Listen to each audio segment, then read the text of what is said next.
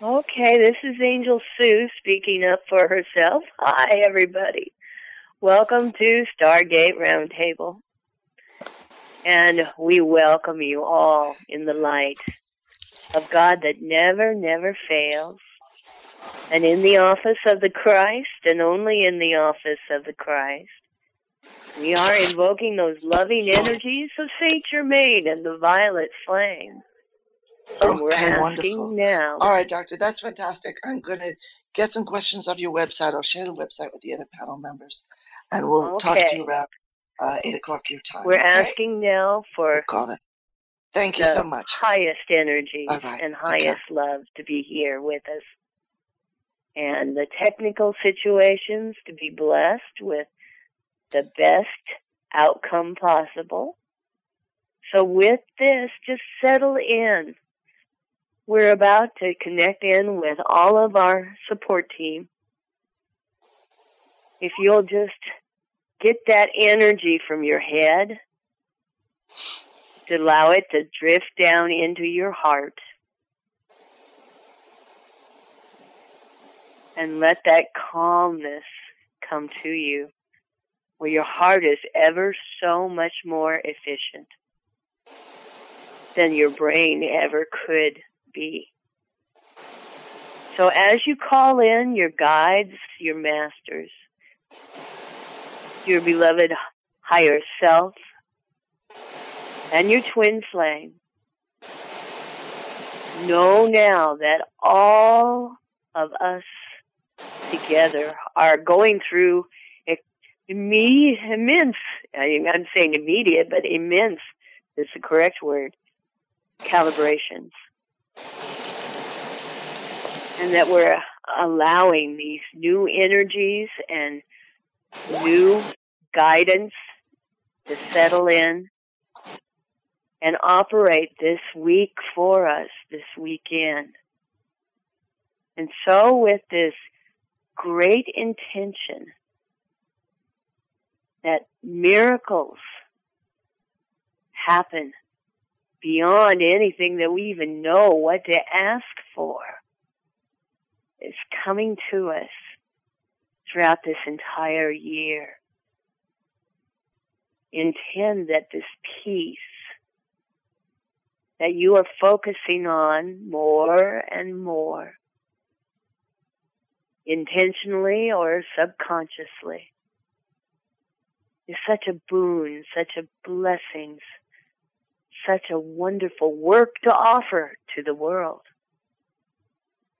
Just intend that it just come through in the perfect manner at the perfect time, whether it's constantly or in reaction to something that you are a part of. Perhaps one of your councils of light. And with this peace breath that I'm asking you to take in and exhale, think of when you have felt your very best, your most wonderful. Intend that your body surpass that memory and incorporate it and magnify it even more than ever before. And think about the things that are going on in your life for yourself, for the people that you claim, for all the beings that we're aware of through the medias, from all the changes that are going on our planet. And this is where we get to call in all beings associated. Pardon me, I cough from time to time. All beings associated with Nasara, with our Faction 3 White Knights and our Galactic Forces of Light. For all of us and the light workers, the light dancers, the light weavers. All beings that crave to serve with the divine in their lives ever more bright. And so for all of this, we call in the beings known and unknown, seen and unseen, that are associated with all of this, bringing the divine ever more beautiful here on earth, within, upon, and around. And as we do this, claiming ourselves as the divine child that we are,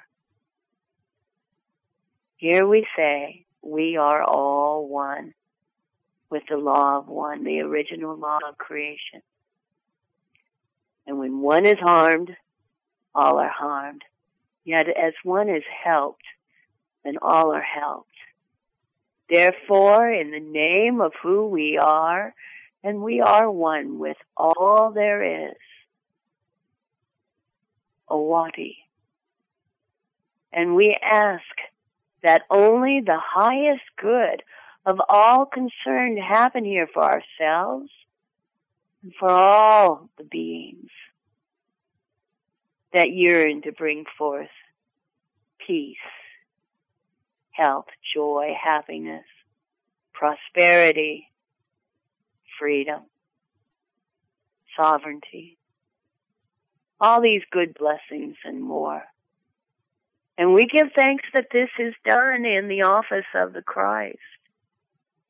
So be it, and so it is. Now, please take yet another peace breath.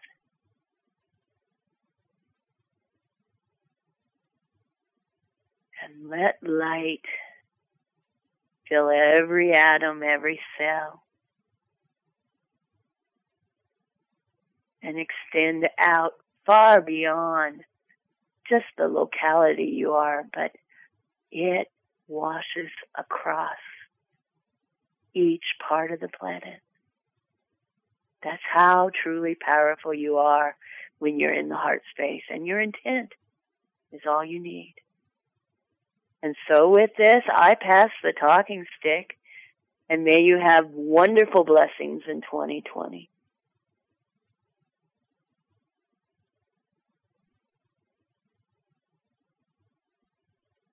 Well, hello, everybody. This is Vinayak, and I've had a very insightful last couple of days. I'd like to share with you that I have been playing on YouTube. There's 7 hours of 20 positive mantras that I listened to for the last couple of nights, last night and the night before last. And the alignment and the joy and the blissfulness that I've been experiencing upon awakening and throughout my day has been absolutely wonderful. I also listened to Wayne Dyer's presentation of a seminar that he gave that's available on Hay House. And he's recommended this book, which I also purchased and started reading, called The Impersonal Life by Joseph Benner. And I highly recommend it. Wayne Dyer, when he was alive, at some point in his life, he said he read it 8 times from cover to cover.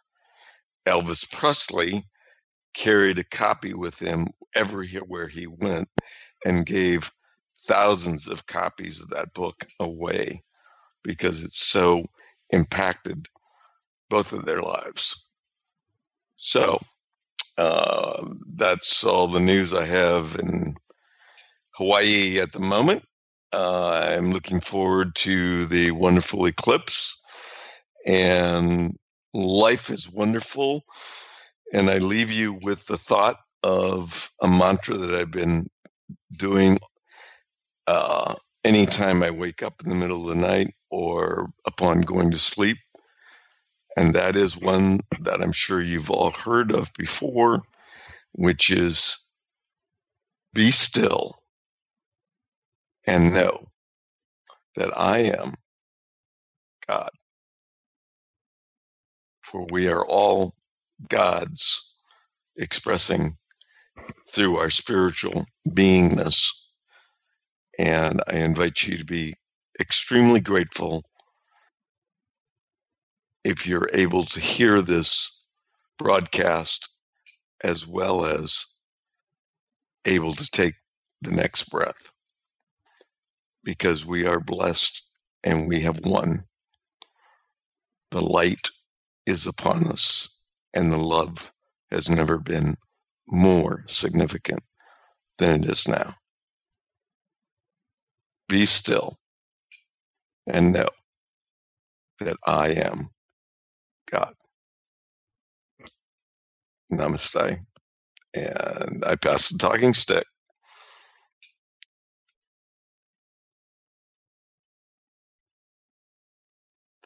All right. I was just asking, this is Caroline Oceana Ryan. Hello, everyone. And I was just asking the collective if they have anything they wanted to add to what people are saying. And what they would like to emphasize is that the news is showing a bit of a shakeup on different fronts, militarily, socially, politically, etc. And they're just saying, keep calm. Don't let your state of mind or your state of emotional well-being be set into rocky motion, like you've hit rough seas, just because somebody pulled the rocky motion lever. We don't have to fall for that. So come back to the inner self, stay calm, stay in your body. You don't have to imagine awful things happening. I know there are fires in Australia. I've been posting about it a lot on Facebook and encouraging people to do the mass healing event that Melanie Tonia Evans had on Facebook yesterday. She still has the recording up.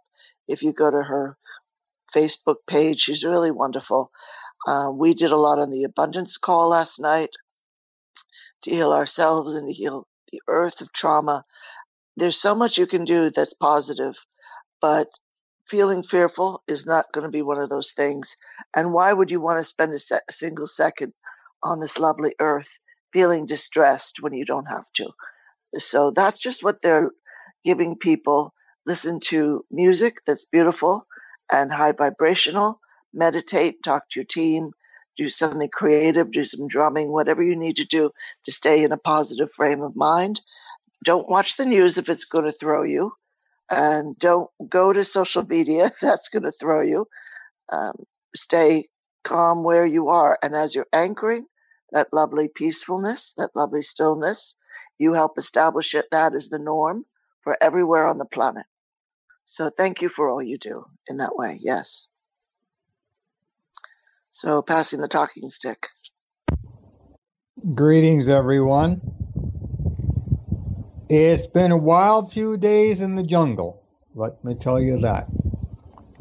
There are so many beings in the other realms willing to help us if we only ask. And so many people refuse to ask a very simple question. The very simple question can be something like, can someone help me understand why my emotions are going through what they're going through? Those of us that are spiritually aware and those of us that are empaths, we feel so much energy. And it's not always our own emotional state that we're feeling. So sometimes you have to reach out and ask your guides in the other realms for help. I did that myself this week. And I met a beautiful little insect-style being who was so tiny. He could ride on the top of the hair on my leg. And I thought, what's this thing? And I thought, and I was going to brush it off. I heard this little voice. No, you asked for help. So I'm helping in the way that I can. My feelers can take, and I'm going to brush your etheric energy pattern off and clean it from the residue of all the emotion that's floating around the world right now. Because this emotion is also coming from Mother Earth herself. The other day I went out into the yard to talk to my fairy friend that's been living in the tree for months. And I looked and she wasn't there. I thought, well, maybe she's out somewhere doing something. So I called to her and said, well, where are you? You know, I'm out here. I'd like to have a chat. She says, all of us are going to Australia right now. All the elemental kingdom is going to Australia to help with the heart center of the earth and assist Mother Gaia in her healing. Because Mother Earth is also in a healing mode. So we must respect that her healing mode is earth, air, fire, wind. So she's doing what she can do to heal the planet. And what we can do to help is simply extend our love and light to all the animals and all the people that are fighting these things all over the thing to help to contain the life force of the planet. Namaste.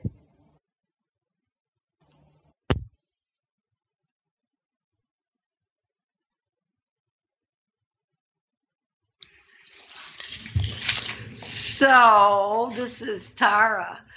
As you've noticed, everybody, we're all chipping in as a team and keep Marietta in a circle of support. She's skating on ice, going very slowly on her way home, unexpectedly a bit.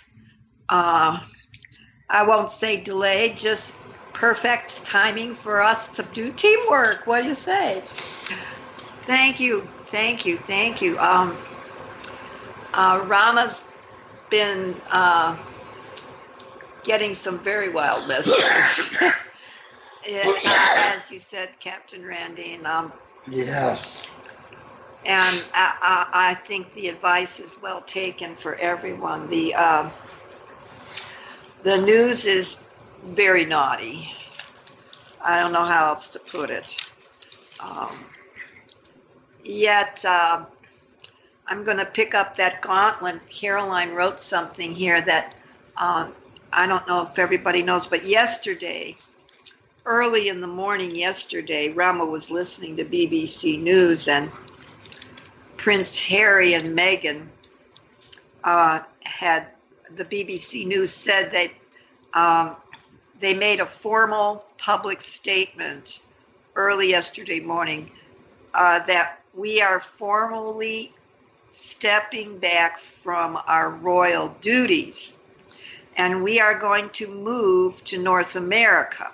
That's what they said early yesterday morning. It's kind of shaped itself since then. And raise our son, Master Archie. Just to remind everybody, they refused to give him any title connected with the monarchy from birth. They call him Master Archie. And our lovely collective, along with our sister here, Caroline, said when I asked that this is an incarnation of Master Joao Cool. And I just said, we could go over that, but I'm just going to say he's one of the two primary masters that are, as you go into the archway, into the Wheaton, Illinois entranceway of the Theosophical Society, which is the home base for the Theosophical Society for the entire Western Hemisphere. It's Joao Cool and Master Katumi. And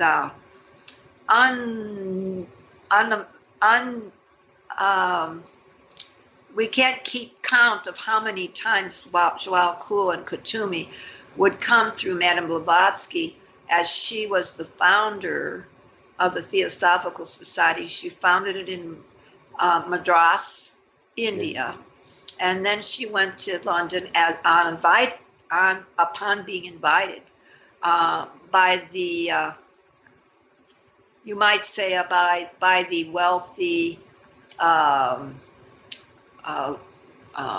percenters.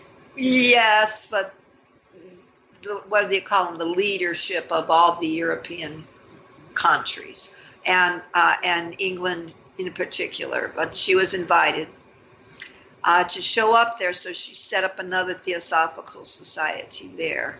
And then she was guided to come to the United States. And she was the first Russian woman to become a U.S. citizen, knowing that there's some hanky-panky going on behind the scenes of that. But nonetheless, she showed up with that higher vibration. And so what we're here to say is that it's overriding now. You know, there's something called the Lucius Trust, and the CIA took over all the Theosophical societies by that entity, and they forced some untruths to be funneled through. And the biggest one is that they said Christopher Columbus was Saint Germain. And that's absolutely not true. And we all know why at this point in time. This awakening now, you know, it's Sir Nicholas Ypsilantis, is that what his name was? And he was a person of color and a navigator of the seas. He built his own ship, and he came over here long before 1492. And he did all kinds of different things here that has nothing to do. There's a wonderful book, and I would recommend everybody take a look at it and get out of your library. The Secret Destiny of America by Manly Palmer Hall. Manly Palmer Hall being the reincarnation of Madame Blavatsky, born in 1901, I believe.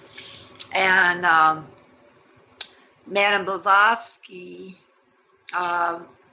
was poisoned. Took about 5 years for her to die. So she passed over in 1891. So there was a 10-year interim, and then she came back in the form of this master being, Manly Palmer Hall. So all of her teachings were focused around especially Saint Germain, because that's what the Theosophical Society's focus is. And this master's wild cool, Master Archie, coming through. You should see. I haven't got it in front of me, but pulling out Wild Cool's itinerary of what he's doing. It's mainly teaching people how to ascend. ET 101 to the highest level from there. So here's Megan and Prince Harry know a whole lot of things. Between the two of them, they have, as we're here, they have backed off from their royal duties, and they're going to move to North America, is what that was saying at the beginning of yesterday morning, and raise their son, Master Archie, independent of the royal influence. We are working at being financially independent and successful. Said that was the BBC News. And then we got this, as you might say, rather rude retaliation, because they never informed Her Royal Highness about what they were going to do or set out anybody's plans. They just did it. And she was rather annoyed, to say the least.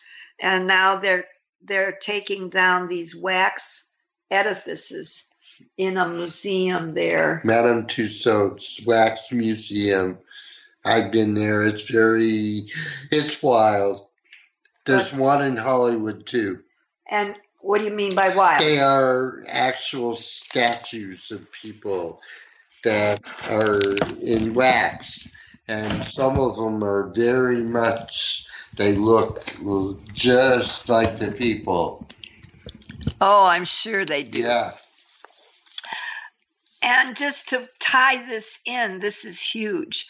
Rama was told at least 20 years ago or more, when these kids were knee-high to a grasshopper. I mean, they're about I think Meghan is older than Prince Harry by a bit. Not too much. I think she's like 37 or 38. and Prince Harry might be 35 or 36, so that's not too far. Although what I'm saying is that the King of Swords told Rama way back then that William would not take the throne, and that, you might say Prince Harry would take over from there. He didn't discuss what that meant. So here's Prince Harry discussing it with the world without the Queen in the way. It's fantastic. So there was some process that today on France 24, they filled in a few other blanks.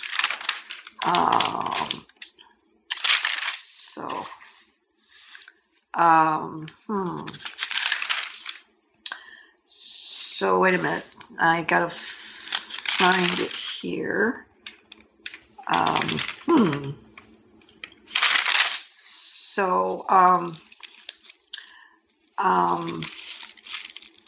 Well, let me just go on with this. There's a couple of things. They narrowed it down to Meghan lived and worked up until 2015 in Toronto. And she had quite as an actress, but she was working in a suit, they said. She had a particular job description, you might say that. That was Suits is the name of the show she was an actress on. Oh, thank you. Tell me more. I think they were attorneys. I don't know. I never saw it. I never watched it. Oh, okay. Okay. Now, thank you. That helps. And so Harry and Meghan and the Queen, they're saying here on France 24, we have to remember that the protocol in the royal family in the UK is such that announcements like this are usually well prepared in advance, and that they'll get the authorization not only of Her Royal Majesty the Queen, rather also from Prince Charles and probably Prince William. This has just, come out of the blue. There were discussions taking place between Harry, Meghan, and the Queen, yet they did not have any idea what was going to come down at that time. The rest of the royal family, they were going to go ahead and publish this announcement as soon as they did. As soon as they did. In other words, they didn't. They sideswiped the Queen too. That's kind of interesting. Little collateral damage here. So I think the feeling today, this is the reporter on France 24, is one of, well, we weren't expecting this. And after the accident last year of Prince Philip's, the problems of Prince Andrew and his relationship with Jeffrey Epstein, just as well thought it couldn't get any worse for the British royal family. And then, bam, this comes out. So it's going to be a difficult period for them. And I do not really know where this is all going to lead to be quite honest with you, Janie. Janie's France 24 is our host. Now, the royal, or soon not to be royal, couple is expected to be living at least part of the time in Canada. Why Canada? And what might they be doing there?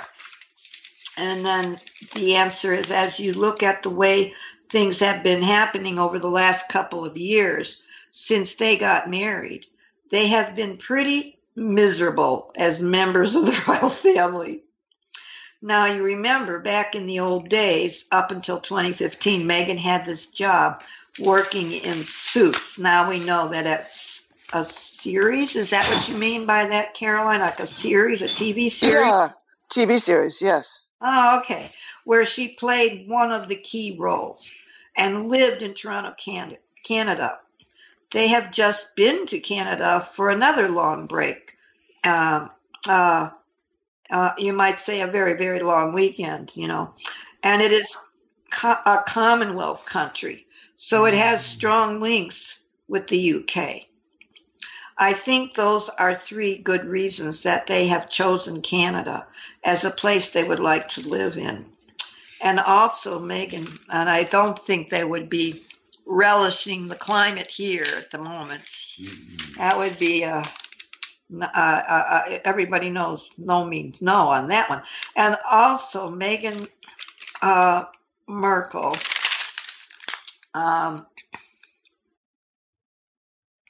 she's just she's a person of color, and she's talented, and everybody knows her on this side of the, in the world, I guess, from her acting career. And I just remembered that she had still got a cosmetic business. Mm-hmm. It's high end. And I remember the Queen was trying to get a cut of it. And she just slapped her on the hand and said, "Hands off." She said, "Not in your life." I'll do my own managing of this. Thank you very much. So, again, the King of Swords was pointing out that as Prince Harry shows up, that Meghan wasn't on his, repertoire at the time. But what the king said is that he will represent the end of the monarchy because he will be the breaker of the whole thing. And so, Caroline was saying yesterday on her abundance call, as I was talking about this, well, Prince Harry can choose anytime he can come back. He can choose something to participate. So, Rama, what we're told is that he was going to dismantle, along with a lot of other folks and all the occurrences, the entire monarchy. Yeah. And that has to do with the faction 3 White Knights, because they're part of the old paradigm, the Luciferian hologram, the fallen angelic hologram, with their desperate hold or hopeful hold on everybody on earth right now, the kind of suffering that has been imposed by these characters. And I don't want to say it harshly. I just want to say it like it is, because yesterday, it goes on here, and Rama says, I was looking at my Twitter feed there, and there I read that Dr. Stephen Greer stated in 2001 at the first disclosure press conference that, quote, weapons in space would not be tolerated, period. Then I tweeted a hello to Lady Nada and to the King of Swords. They tweeted back to me, Lord Rama, the POTUS. And I'm going to expand on that because Rama asked a few questions about that today. That the POTUS being singled out, you must remember that he's got overlords called those 13 tiers: the monarchy, the Vatican, the fallen angels, the Anunnakis, another level of fallen angels, and there's a third level of fallen angels, and then what else is done? The United Nations.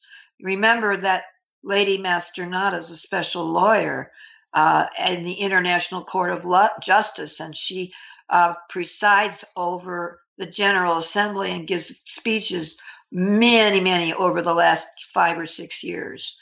And they all know who she is. And so she is intervention because she's both galactic and human, in the sense that she's the head of the Solar Tribunal on Saturn, which means she brings with her both realms.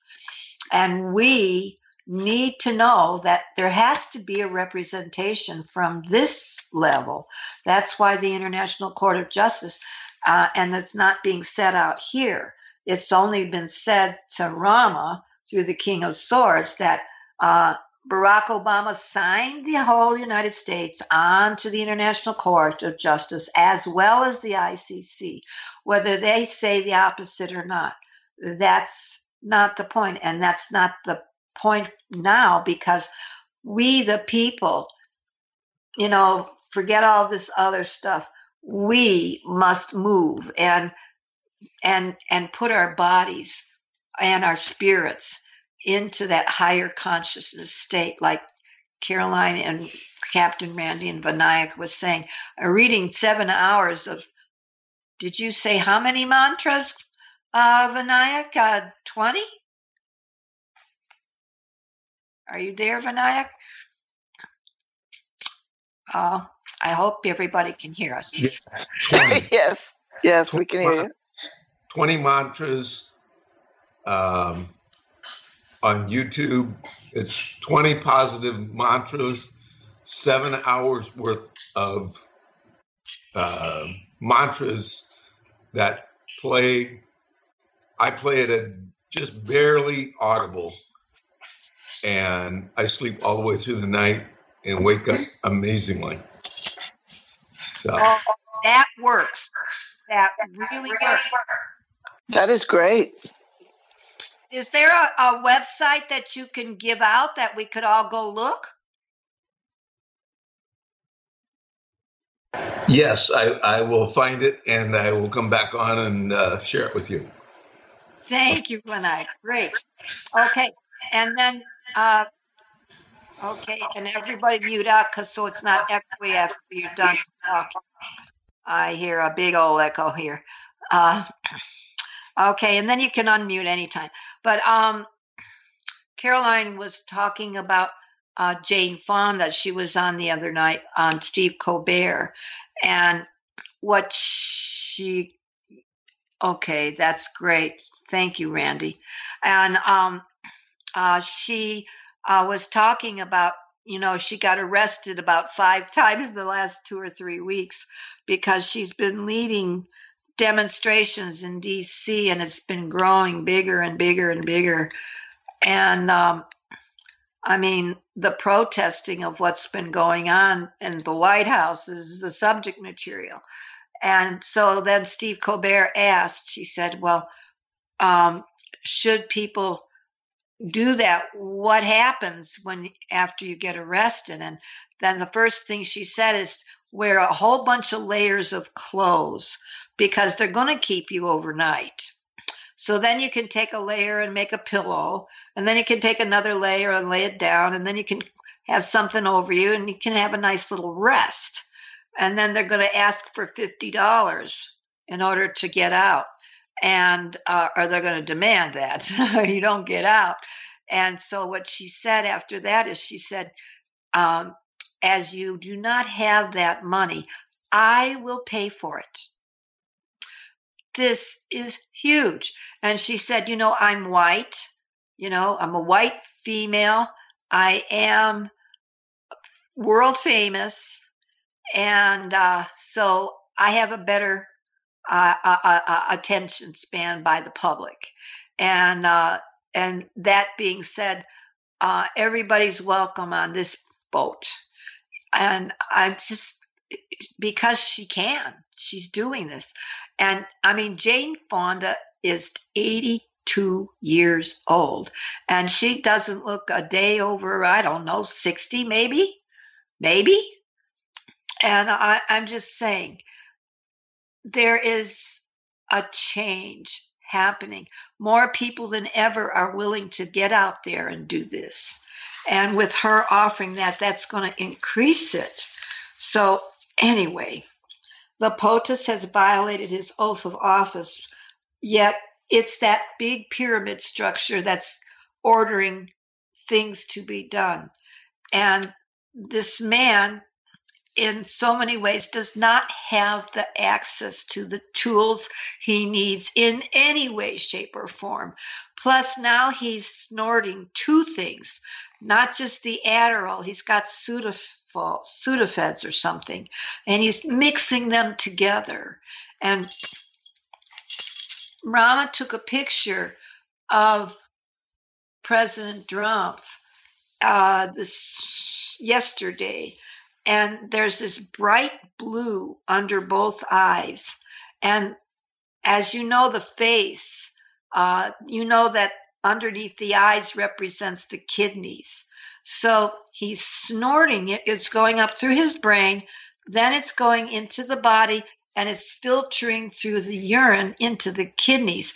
And I'll just tell you one thing, bright blue is not a thing for the kidneys to be handling at all.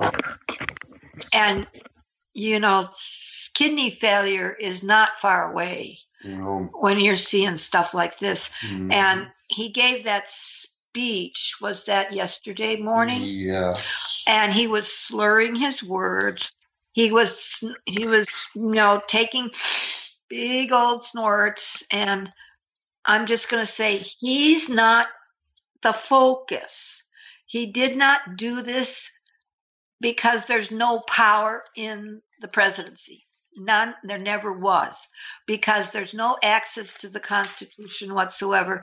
That means that oligarchical fascist state is in power at the deep state level, and you do what you're told, or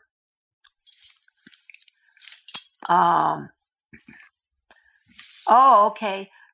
Captain Randy saying, as the area is black, the liver as well is affected, but his is never black. It's always this bright blue.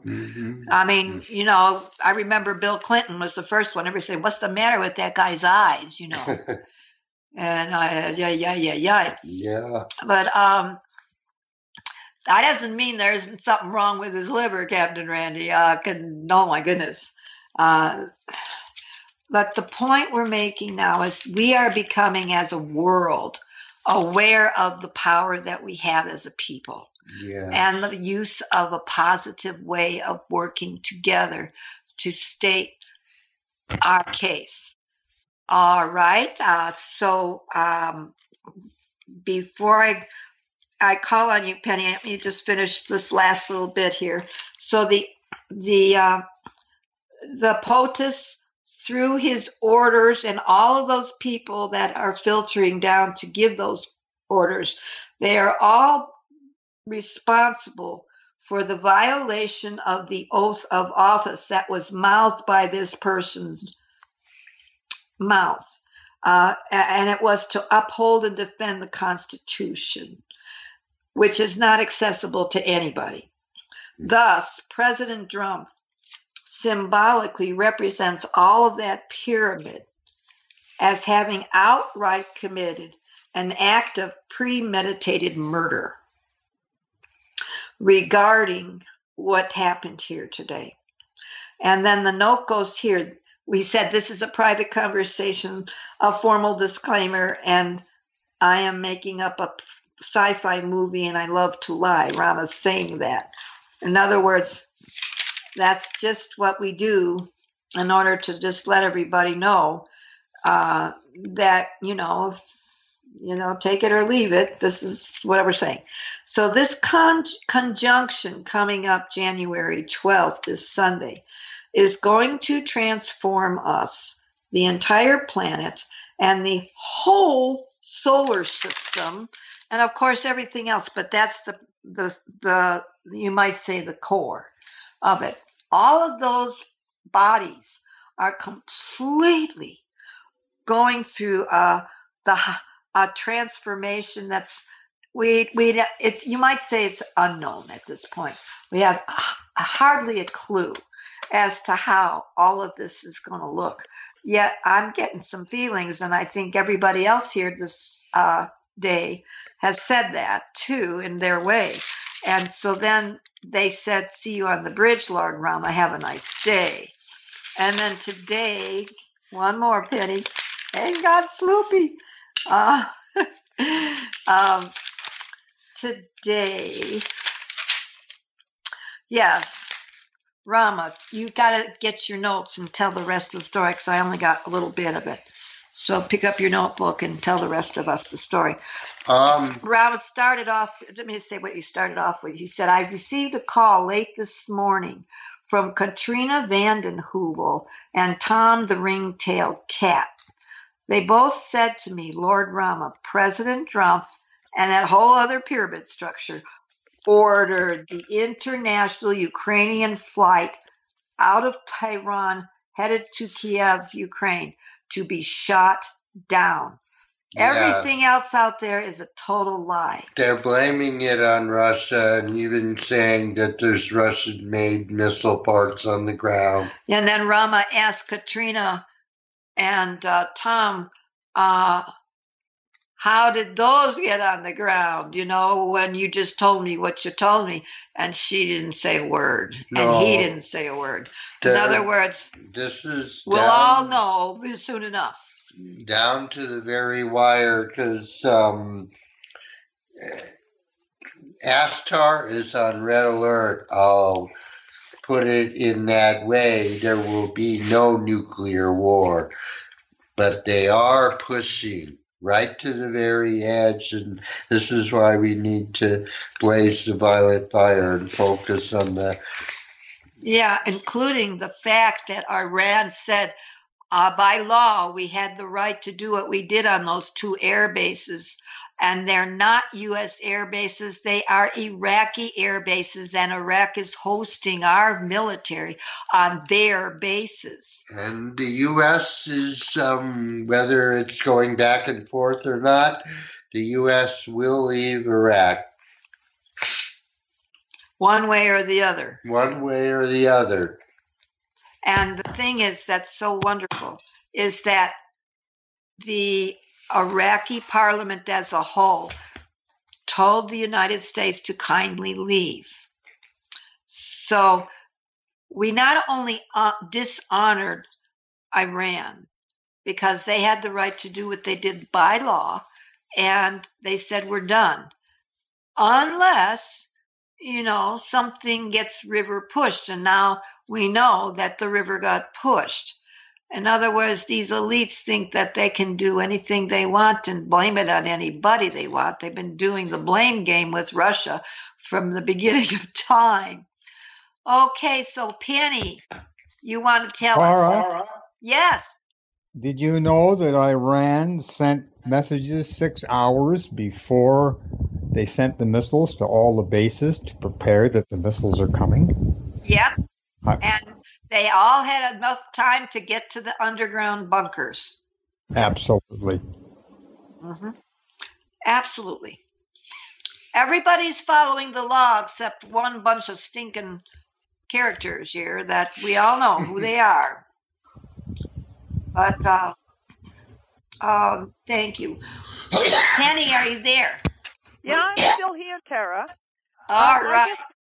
I just wanted to say that when you were talking about the blue under his eyes, I think it was last night I watched a program with him on, yes, I think it was last night, and his face was painted with like orange makeup.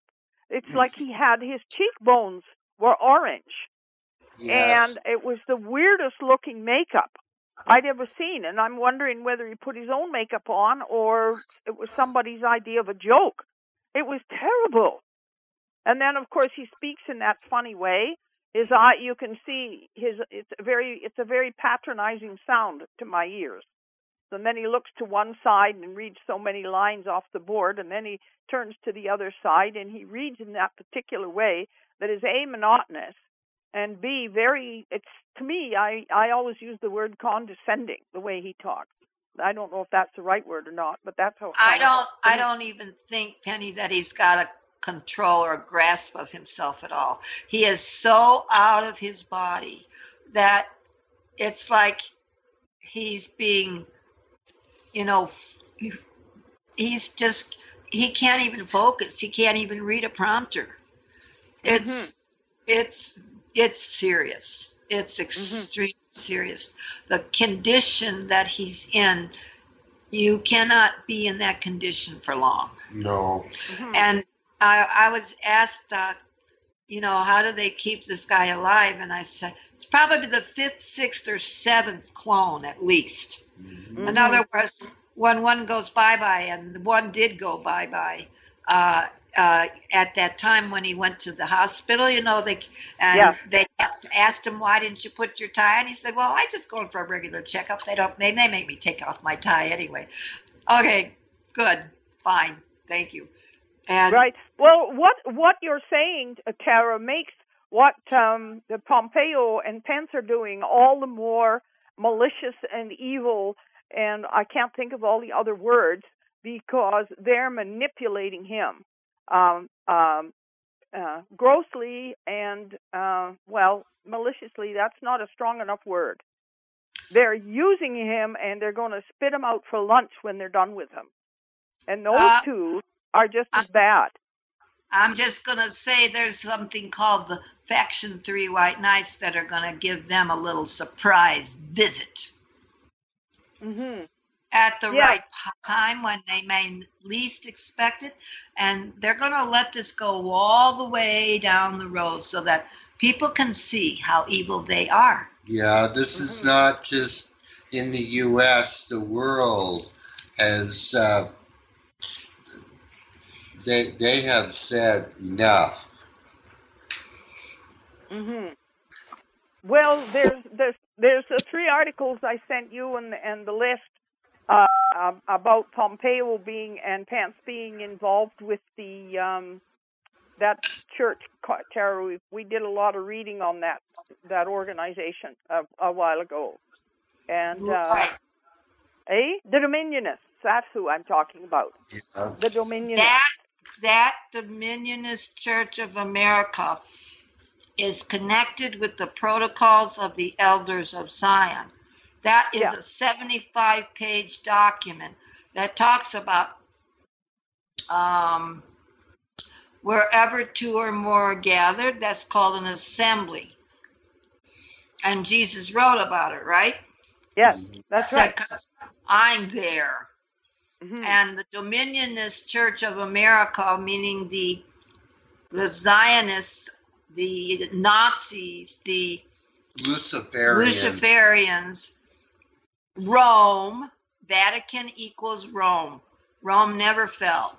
They just transferred the power and called it something different and told everybody that they were sinners and that they would have to be born again of that water and that Holy Spirit, which is Lucifer. And it's not working anymore. It really is not working anymore. People, but the discussion in those pages was about Pompeo having the vision of the apocalypse and that he's doing everything he can to it. There were some details in that were really scary because we've never heard a lot about Pompeo. About the person that was writing about it knew about him, and he's just as bad as Pence, or worse. Well, or they're all the same, I guess. They are quite different characters. With my take on both of them is so different. And the thing that's but they share that dominionist vision of the apocalypse, and war is the way to get there so that they can all rise and go to heaven and everybody else will die because they're sinners. Yes, in a nutshell. Pence is a pedophile for the last 20 years. Mm-hmm.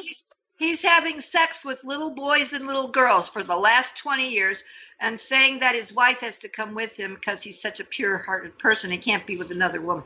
What? Mm-hmm. Yes. And what about, is Pompeo a pedophile too? Do you guys know anything about that? He's more of a arms dealer and dirty dealings with the international circuit of how the international warlords play their games, selling F-16s and F-35s and that dirty stuff. Yada yada. And being the head of being the head of the CIA, he's ordered every kind of murder that could happen. Yeah. Just being a mob boss, only having the title of the CIA, not to mention ordering torture and child trafficking, everything else. Mm-hmm. Yeah. So, Well, so Hello, Pence has Tara? white hair and is pure, whatever. Okay, I'll sign off. Right, it's 8 o'clock. Tara? Okay, namaste. yeah. Yeah, just very quickly. I know Dr. Dean is with us now, so I'll make it very short. But for those people who are interested in the mantras that I listen to, the easiest way to find it is go to YouTube and put in positive energy mantras. And it's 20 mantras for positive energy, mantra meditation music 2020. You went really Wonderful. fast, Vinayak, but if I could just get that repeated.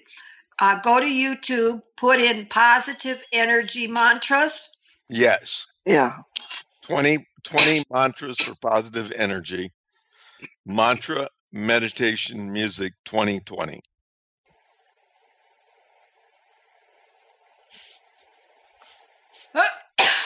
And you'll find it immediately. It'll come up. I don't know. I mean, they're amazing mantras, and Om Namah Shivaya. Excuse me. Om Namah Shivaya is one of the 20 I remember hearing. Mm-hmm. But there are many, and just like I said, it just has to be below audible and just barely audible, and you don't even have to try to listen to it because your subconscious will pick it all up. Yeah. And it literally transforms your day when you wake up. So, Thank you, Vinayak. So, all right. I love you all. And Dr. Dean and Caroline, we'll let you take it, the talking stick. Okay, wonderful. Well, everyone, this evening we are welcoming Dr. Robert Dean, who practices out of Kingman, Arizona.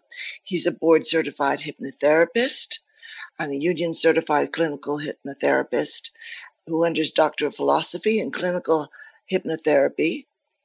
And what he provides is what he calls proven, safe, state-of-the-art, scientifically structured clinical hypnotherapy that has satisfied hundreds of thousands of people. He's been at it quite a while. He and his wife run the New Life Clinics Charitable Trust. So this is a nonprofit, and they don't draw salary, and it's just purely done out of the joy that Dr. Dean experiences working with patients and helping them achieve their desired goals.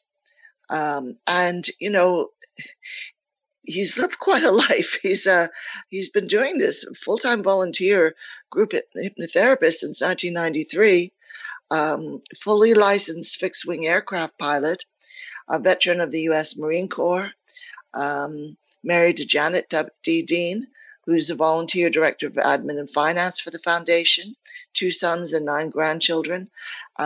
Really quite amazing. We're just going to ask about his work and ask specifically what are the biggest things that hypnotherapy can do for us. So, Dr. Dean, are you there? I am. Thank you for having me on. Wonderful. I can imagine, you know, our panel members will have questions, but I'll just get things started by asking, you know, what brought you into hypnotherapy? Because, you know, you and I are at an age where we can remember that people were not too open about that or used to make ridiculous jokes about it for a while there. And then things started to open up. So at what point did you start to think, wow, I should get into this? And what drove you, you know? Well, I was of the school that hypnosis was something a person got on stage with a purple cape and swung a watch and had people go up and make love to metal folding chairs on stage in Las Vegas. When I was Yes. in the Marine Corps, I brown bagged for the last 6 months. I'd been married, and I traveled to other what they call brown baggers. Those are married Marines that commute instead of they go from the base to home at 16, 30 hours like a regular civilian does, unless we're in combat, of course. And this fellow said he got his hands on a record that tells you how to hypnotize people. I said, really? I says, well, bring it with you. I'd like to listen to it. Out of utter curiosity, I don't know why he even asked for that. But he brought the record the next day, and I played it several times to understand basics of how you can hypnotize somebody in a very amateur way. So, of course, the first person I wanted to try that out on was my wife, which was hilarious. I actually hypnotized him, and we were newlyweds at the time, and she had a little figurine of an elephant on the coffee table. And it was always kept to the right side. In hypnosis, I told her to move it to the left, and she wouldn't remember that, creating amnesia for that effort. Then I brought her out of hypnosis, and I asked her, why do you have the elephant on the other side now? She says, well, I always have that side. I'll make an excuse because I can't justify it. That's one of the unique things about hypnosis. And then I told her what I did, and she, of course, denied it because she couldn't remember it. Then I knew I was onto something, but then again, after that, what I learned about it and read about it, I mostly did it at parties and things like that. I was very much involved in trying to go a different direction. I ended up in the insurance business, and after many years of being in the insurance business, I had saved up enough money with the idea being I wanted to be a psychologist, and I'd have to pay for that doctorate, and it takes 8 years. It's a lot of money, but I had saved up the money, and in the realm of what was going on, seeing how long you could take and get rid of the specific causes and a reaction to undesirable disorders within minutes, where it takes a psychologist typically 6 months to 5 years, and you end up paying him what you'd buy a BMW for, I thought I would rather go with the hypnotherapy. And I learned in that time it was a very professional, honorable career. It took a lot of work, a lot of education. I went ahead and got a doctorate in it, and I've been very active in it for about 30 years. I've been in practice. After a while, I had done very well. I decided to begin New Life Clinics Charitable Trust as a nonprofit foundation where everybody would be able to get hypnotherapy, either for free or at a very reasonably low cost, to end specific common disorders for which hypnotherapy is the choice of therapies, such as smoking cessation, weight loss, stress relief, anxiety, depression, and so forth. But I didn't want to walk over that realm where I'm going to act like a psychologist or pretend I'm a licensed psychologist, and I'm not, and I don't pretend to be. But I am a board-certified clinical hypnotherapist, and there are many things in most states that you're allowed to do as a hypnotherapist that is not the act of practicing psychology. So that's where I draw the line. I'm not interested in dealing with people with schizophrenia or many other type disorders that are beyond the scope of help with hypnosis. But where hypnosis can help people, which is modification of their behavior to achieve certain desirable goals or to get rid of certain specific irritable goals or disorders, I should say, hypnosis is the way to go. So that's how I sort of got into it. It evolved. Really wonderful. I love the way you sort of quote unquote accidentally heard about hypnotherapy from someone while you were still in the service, because, do you believe in accidents? Having studied the subconscious for so long, do you think accidents really exist? Well, in a way, sometimes things were meant to happen. For instance, I've treated patients that have told me I was meant to be here, and I don't know why I'm here, but I'm here, and then they were treated accordingly, and we got rid of the disorder. I don't think everything happens by pure chance or by accident. I think there's higher levels to reach here to understand this. Let's talk about a minute about the mind, if you don't mind. Then you'll understand, and a lot of people understand why things happen, which they don't know how they happened or why. Now, what I want you to do, and I want all your listeners to do, is to simply hold their hand up in front of their face, looking at their palm, about 6 inches from their face. Now, hold your hand up and just stare in the palm of your hand. Now, do you all see the size of your hand? If you do, say yes. Yes. Okay. Now, that's the size of your conscious mind. Now, that's a reference. That's an analogy. Now, put your hand down. Now, look around the room you're in. See how big it is? Pretty big, isn't it? That's the size of your subconscious mind. Now, look around the city you live in. That is your spiritual mind. So you have 3 minds. They're always in operation with each other and pretty much are synced together. Now, your conscious mind is your logic. It makes 2 and 2 come up with 4 for you. We call it your thinker. Your subconscious mind does not know how to think. It's incapable of it because it's a programmed device that carries out a lot of things for you. About 90% of things you do all day are subconsciously happening and done. And I'll prove that to you in a minute. But it cannot make 2 and 2 come up with 4. It doesn't know how. If you programmed it that 7 and 17 equals 3, it would say, okay, it equals 3. Whatever program's in it, it will carry it out. The spiritual mind I won't get into this evening. That's a different conversation on some other phone call, I guess. It is very involved and very beautiful, very powerful, and has a lot of love in it, which is the most powerful entity throughout the far-flung universe. But for now, we'll talk about your conscious and subconscious mind as it relates to the science and state-of-the-art of hypnosis. Now, that conscious mind of yours, think of it as a Marine standing there with a rifle and a bayonet, standing guard. He is the one that protects you from having stuff going into your subconscious mind that really shouldn't go in there. However, with the art and style of hypnosis properly executed, we will ask that Marine to step aside and let us buy it, both you and I, arm in arm together, if you were my patient, into your subconscious mind, where then we can explore it very rapidly and find the specific causes of your disorders. We do not treat in hypnosis a symptom. Your symptom is you're overweight, or you smoke, or you vape, or you're using drugs, or you can't get along, you can't stay married, you can't keep a job, you can't do this, you can't do this, and you're having that and the other, and all these problems. All right? That's a subconscious program stuck in there. And it's causing you to behave like you are that person. For instance, smokers walk, talk, think, and act and behave like a smoker. And that's the cause. We are interested in getting rid of the cause. Your symptom is you smoke. We don't care about the symptom. We want to get rid of the cause. When you eliminate the cause, the disorder always disappears, rather rapidly and permanently. So that's what we attempt to do in hypnosis, is go past that Marine guard called the conscious mind. And if we have a very good reason and we're very reputable and we have his trust, he'll let us in. Then when we're in there together, we will find out what really is causing you to do these things to yourself or preventing you from making self-improvements. We will then deal with that directly, reprogram that subconscious mind, take out what's causing the problem, and replace it with the programming that you particularly want, that we both agree upon is in your best interest, and will get you what you want, the self-improvement you desire.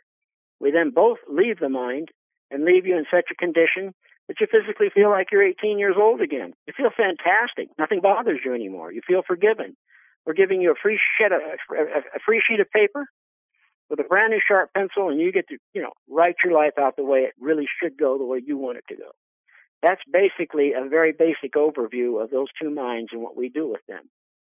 Now, to prove to you how powerful your subconscious mind is, I'm going to ask you a question or two and just give a direct answer. There's no doubt in your life you put a pair of shoes on that had shoestrings and you had to tie it. Did you notice when you tied your shoes, you weren't thinking about it? You just tied them. Have you ever noticed when you're driving down a road in deep thought, you're driving down a freeway in deep thought, and you missed your turnoff? That's because it was your subconscious mind that tied those shoes, so you didn't have to consciously think about it. If you had to think about tying your shoes, you're in your conscious mind. But when you just bend over and tie them, you may be thinking of something else. That's your subconscious mind tying your shoes. When you're driving down the road, you think you're thinking through your conscious mind how you're driving. You're not. You're listening to the radio, you're thinking about a dozen other things. And boom, bam, there you go, right past your turnoff. Because your subconscious mind is driving your car for you rather than you consciously driving it. So that's basically some of the things that happen at the subconscious level. Sure. You go to work a certain way, you do certain things, you open doors the same way, you do a lot of things over and over again in a certain pattern the same way. That's your subconscious mind doing that for you. Now, it's in that subconscious mind, however, programs get into it. Give me an example. You're a youngster, 7 or 8 years old, and you bring home your report card. Your parents look at it. You got some C's, D's, and F's, and they admonish you for that. Oh, you stupid person, you. I'm ashamed of you. You can't even think. You're a dummy, so on and so forth. That child just got programmed to be stupid. And therefore, that program is going to be carried out by the subconscious mind to behave and act stupid. They never get in college. They drop out of high school. They have a problem. They have a learning problem. Why? They got a perfectly good brain. They got the right DNA, the right genes. But they got a bad program put in there quite by accident due to their parents' upsetness and anger about how the child's performing in school. So now they come into me and they say, gee, I'm going to get his job. I got to take this test. I can't pass it. I can't even think about it. Help me. We go in and we find this particular problem. We bring it up through age regression. We take them back year after year, and finally the problem surfaces. There it is. We clear it out. We desensitize it. It has no further ability to affect that person. We then put in a new program that says, you know what? There's not a damn thing wrong with you. You're a fantastic person. You're brilliant. You have incredible memory. And we hear from that patient a month or two later. They got the job. They passed the test with flying colors. And they're really doing well, being thought of to be promoted as supervisor now. That's why I'm into hypnotherapy. Wow. It might take a psychologist years to figure that out, and it costs that patient thousands of dollars in fees. $140 session, the problem's done. That $140 goes where? To charity. We feed thousands of children. We buy wheelchairs for people born without legs. We do a lot of wonderful things for people. And that's why I do what I do. And it gives me peace. We're fine. We're okay. How about the other people, though? And that's where we're at with this. That is so brilliant. I'm wondering, for people who have phobias, which are attached to childhood traumas, isn't it a little bit of a sensitive area to work with those, because they might revisit the childhood trauma in a way that's very upsetting for them? Yes, there is. People can have aberrations under certain conditions. All right, and we're prepared to deal with that. Okay. Phobia, again, is another Greek word translated literally means fear. Okay? You can have fear of spiders. You can have fear of heights. Again, we have to go into the cause. Your phobia, in other words, the way you react to that fear, what makes you afraid, if it's being in an elevator or whatever it might be, heights, you name it. That's the symptom. We don't treat symptoms. What makes you that way is what we're concerned about, and we're going to remove it and replace it with the opposite program that says you're not afraid of heights, you're not afraid of spiders, and so forth. But what about aberrations? To get past that Marine Guard, past that conscious mind, to allow it to go in, to allow us to go in there, we have to go back and find out what caused the particular problem to begin with. So we use what's called age regression hypnosis. This is where we take you at your existing age. Let's say, for instance, you're 50. And you really have a morbid fear of heights. You can't even stand to go up in an elevator and look out the window, okay, when you get to the top floor. And we regress you back usually 2 or 3 years. Now you're 50, now you're 47. Now if you feel anything, you actually feel uncomfortable at any age I mentioned, raise your forefinger on your hand. Now you're in this deep trance state called somnambulism stage 2. That's typically where we put a woman to have a baby without pain, or for a man to have a root canal without anesthesia. It's very deep hypnosis. So we're telling you, all right, 53, then we go to 42, then 39, then 30. Finally, we hit 7 years old. You've got this great fear of heights now. And your forefinger goes up. That's a signal. There's a problem there. Well, tell me what you're feeling. Tell me what you're seeing. Okay, it's my uncle. Well, what about him? Well, he picked me up and he threw me in the air to play with me, and he almost dropped me. And it made me cry. And the person actually starts crying. All right? And then we said, it's okay. We tell them who they are, where they're at now. And uncle is no more. We relieve it. We desensitize it. And then we tell them they can actually enjoy going high if it's done safely and intelligently, such as an aircraft. Or to go up an elevator or a set of stairs, look at a building. There's a rail there. You're safe. You can enjoy the views. And we go into all that. And they're comfortable. The aberration's over with. They wipe the tears away from their eyes, and we bring them out of hypnosis feeling extremely refreshed. And now they want to take and go over to the Grand Canyon and look down in it without, feeling horrible feelings. You got to remember, I'm in Arizona, so we think that way. Yes, exactly so, right. Yeah, the aberrations do happen. Now, we can take you back to when you were beaten, raped, all kinds of horrible things have happened to people. But we will walk you through it in such a manner we desensitize it. As soon as we discovered it, we don't sit there and linger on it. We don't play with it. We now know what it is. We've confirmed it. And you're in a horrible state of feeling. We now go about the business of giving you immediate relief. And in hypnosis, this is possible because what we're really doing is reprogramming your subconscious mind conversely to what was in it. We've removed the bad stuff and we immediately replace it with good stuff. So that immediately ends the aberration, the fear, the screaming, the crying, the panic.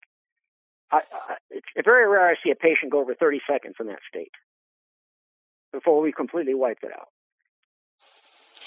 So you don't avoid the trauma. You face it. You help the person face it, and you remove that emotional charge which is like a booby trap, really. It's a trap door they keep falling into in right, life. Exactly right. And you're removing it to just say you're fine now.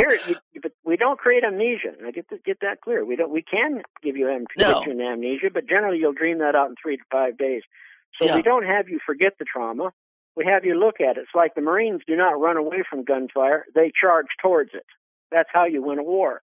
In this case here, that's an analogy. In this case here, when this person goes into aberrations and we found the problem, we both acknowledge that is the problem, and then we both acknowledge it's no longer a problem. And why? Okay. At that point, we then bring in something to replace it. When you take something away, you must replace it with something, or you're leaving a hollow spot that can be filled with some bad stuff. So we immediately fill that hole. It's like pulling a bad tooth out of your gum and replacing it with a beautiful, perfect, capped, brand new tooth. Okay? So wonderful. There's no loss. You got a better tooth, and there's no pain. There's no problem when you come out of the anesthesia or whatever. You're fine. So in this case here, when we bring you out of hypnosis, you don't feel like you're missing anything. You just feel better. You feel different. You feel like everything's okay now. And whatever the problem was, maybe some people they have fear of all kinds of things: snakes, dogs, cats, you name it. Spiders, insects. People have absolutely. Large areas, agoraphobia, and then confined areas, claustrophobia. If you can speak Greek really good, you can just rattle off everything that most psychologists can rattle off. Okay. Right. The difference, being a psychologist, it's all about language. Absolutely. They have a better language than us. We have a caller on the line we want to speak with, who's Carlton. Sure. But I just want to let people know, if you want to call in and talk to Dr. Bob, that's fine. The number's 888-429-5471. Okay, 888-429-5471. If you've got a question, maybe you've got an issue, you're wondering would hypnotherapy work with this, whether you want to drop weight or stop drawing the wrong people into your life. Maybe you're dating people that you think, why do I continue this pattern? That sort of a thing. Whatever your question is, that's fine. You can also call 323-744-4841. But Carlton, are you on the line? Yes, thank you, Caroline. I appreciate it. Yeah. Good evening. Dr. Bob help? Thanks for being with us tonight. Let's go on the counter side for a moment, because hypnotism deals with some issues that we've been looking at on a broader scale. I like your input on understanding the amount of agreement that is required to participate in hypnosis. Can someone simply not agree to participate? Can hypnosis be forced on someone? And then let's go further and start looking at mind control and the whole MK Ultra scenario. I'd like to get your input on the dark uses of hypnosis and how we can recognize that and deal with it. Okay, in that order, I'll be happy to give you all that information, and it's fascinating, and I'm really glad you asked that, okay? Because I'm asked that a lot, and that's because of the Purple Cape people in Las Vegas who make people bark like dogs. Number one, there's only 2 religions on the planet that do not and absolutely forbid the use of hypnosis, and that's Christian Scientists and Seventh-day Adventists, because they have a firm belief only God can heal, which is fine. Everybody has free agency in the United States, especially in regards to one's religious belief. But those people will not submit to hypnosis under any circumstances. Well, that doesn't bother me. That's just their business. But that's a fact. All other religions, if you go to their home office, their headquarters. Now, if you talk to your local preacher, he might tell you, oh, no, you're demonically possessed. You have yourself open to possession and that sort of thing, which, again, is a belief system. But when you go to headquarters and you ask them, it's a stock answer, even for the most reserved religions. If it is done for clinical purposes, for pain relief and or character or behavioral modification for self-improvement, all right, it's perfectly all right. But if it's used for any other purpose, they condemn it, and I agree with them. It should not be used unless it's for self-improvement or to eliminate specific disorders for which hypnosis is the choice of therapies. If it goes beyond the ability of hypnosis, it should be put in the realm of a licensed experienced psychologist's hands, or perhaps a medical doctor if it's getting on the medical end of things. All right, that's the first thing. Number two, is it a dark side? When you're in hypnosis, number one, you cannot be made ever to do anything against your will. For instance, if you're my patient and I have you in my private office, you're sitting on my sofa, you're very relaxed, you are definitely in a very deep somnambulistic state of hypnosis, which we call a trance. It's not like you're staring like some sort of a zombie. It's just, they call it trance status because when your eyes are open, you won't blink them in hypnosis. That's the problem, unless you wave your hands and blow air on them or something. They won't blink and they dry out. So we tell people to close their eyes so their eyes don't dry out. And they close their eyes in hypnosis. That's a trance state. Now, what happens when they're in hypnosis, they're aware of everything. For instance, if your nose itches, please reach up and scratch it. If you're not comfortable, adjust your seat a little bit where you are. You're aware of everything. I can have you run around the block in hypnosis, and you wouldn't be aware of the fact you're in hypnosis. But you are. Number one. Number two, you can't be made to do anything against your will. If I asked you to reveal your deepest, darkest secrets and to tell me what your account numbers are, your credit card number is, and all this other stuff, you'd say, hey, go to hell and walk out of my office. And I wouldn't be amazed if you didn't want to slap my face for insulting you. You can't make anybody do anything against their will because they're always aware of their environment and what's going on. Yes, we can shove a pin through your hand and tell you it doesn't hurt, but you're still aware of the fact I'm shoving a pin through your hand. And yes, you will bleed, but we can actually coagulate that part of the area and stop the bleeding very rapidly. But that's because it's okay to do that. But if you want to bleed and you want it to hurt, you're going to scream and bleed because that's what you want. We can't do anything against your will. That's why I always tell my patients before we begin the session, I have two things we have to agree to. Number one, nothing will be done to you or for you without you being fully aware of it in advance while you're out of hypnosis now, right now, in other words. And number two, nothing will be done to you without you being fully in awareness and I have your permission to do it. And number three, of course, is let's sit down and agree upon what kind of result we want that will work for you and I know personally is safe and it's good for you. It won't hurt you. I'm very careful with my patients. We have 1.5 million patients have been hypnotized by me in group, in person, and on CDs, and through 7 other therapists I've trained to work nationwide for me. We've been doing seminars.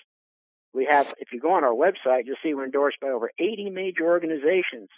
California Highway Patrol, New York Nurses Association, Chicago's Teachers Union, State of Arkansas, City and County San Francisco, even the people who we build our nuclear submarines for, electric boat. We treated over 5,000 of their employees for smoking and weight loss. We've never had a complaint because we're careful and we're upfront how it works. Some people can't be hypnotized, but those that can be, we're not worried about some weird devil going in them and all that nonsense. It is a science, sir. It is not a belief system. Yes, so really, Doctor, this is totally therapeutic what you do. I think what Carlton was referencing is people who do this without a conscience and who are seeking to mind control other people. But I'm thinking that in military or government experiments, those people, the subjects, are drugged and they have no resistance to what's happening. Let me stop you right there and help you with that. I'm glad you brought that up. Go back to 1950. The Supreme Court ruled. It went to the Supreme Court. Can you testify or can you hypnotize a person to reveal facts and use it as testimony in a court of law? Because the police departments are really big on getting hypnotists to interrogate people and to hypnotize them to confess or to remembering the crime. Oh, that was a big deal. Oh, I had no idea of that. The Supreme Court got a hold of this and it went up and they had to make this decision. And after they got all the evidence presented to them, and man, they dug deep for the facts, the science, the truth. Here's what they said. All hypnosis is, in fact, self-hypnosis. It is you who hypnotizes you, not the hypnotist. The hypnotist is merely helping you get there. Now, look, you can hypnotize yourself if you know how, and if you're really good at it, you can do some wonderful achievements in your own life and self-improvement, and perhaps even get rid of some of your disorders. But the problem is most people are not objective enough with themselves to hypnotize themselves with sufficient depth to acquire that situation, in other words, to get it handled properly. So what happens, they have to resort to what's called heterohypnosis. That's when you find a person like myself who is qualified in that field to guide you into the state of hypnosis and provide you the programming that you otherwise would have provided yourself, but probably do a better job of it. Okay? So therefore, but it was you who hypnotized you. I merely was guiding you in. It's kind of like you're driving the car and you've got your hands on the steering wheel, but you don't know quite how to get there. So I'm going to sit next to you in the front seat, and I'm going to tell you where to go and where to turn, and I'll even help you turn the steering wheel a little bit, and I'll tell you when to put on the brakes and when to go faster or slower. But it's you really driving that car because you're behind the wheel and you've got your foot on the gas pedal. So that's we are the guide. We're guiding you in because we know how it works and what to do and how to get you there. All right? Boy, this is kind of complex. Nobody's going to make you be a devil. Nobody's going to make you do anything weird. Nobody's going to make you do anything unless you want to. There's a lot of people who suffer from what we call hysteria in the DSM-4 manual, which is the desk reference services that psychologists use to come up with what's wrong with you after they've interviewed you. They have also insurance codes for billing and all that. But the point is, it cannot make you do anything crazy. If you are already crazy, I'm being very generous with these common words now, you're still going to be crazy during and after hypnosis. And if you have a problem that causes you to go into hysteria, you will become hysterical. And you'll act like a person who's possessed because that's your belief system causing that hysteria. When in fact, there is no devil going in you. There is no such things. But you don't care. The belief system is very powerful. That's why we tell people you do not have to believe in hypnosis for it to work. You don't have to care if it works or not. There's only one thing you have to do as my patient. Whenever I ask you to do something or give you a direction, you do it your way, not my way. You do it your way. For instance, I might say something to you during the induction like, your large thigh muscles are uncoiling. It feels good to let them become heavy on your chair. Well, it's up to you to let those puppies fall off. What do you care? But if you want to make them uptight and rigid, you're not going to go into hypnosis.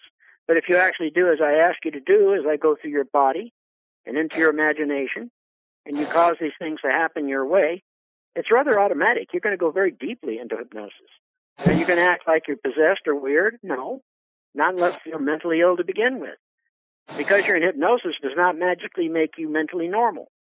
You're still going to act out with your particular disorder if it's very severe.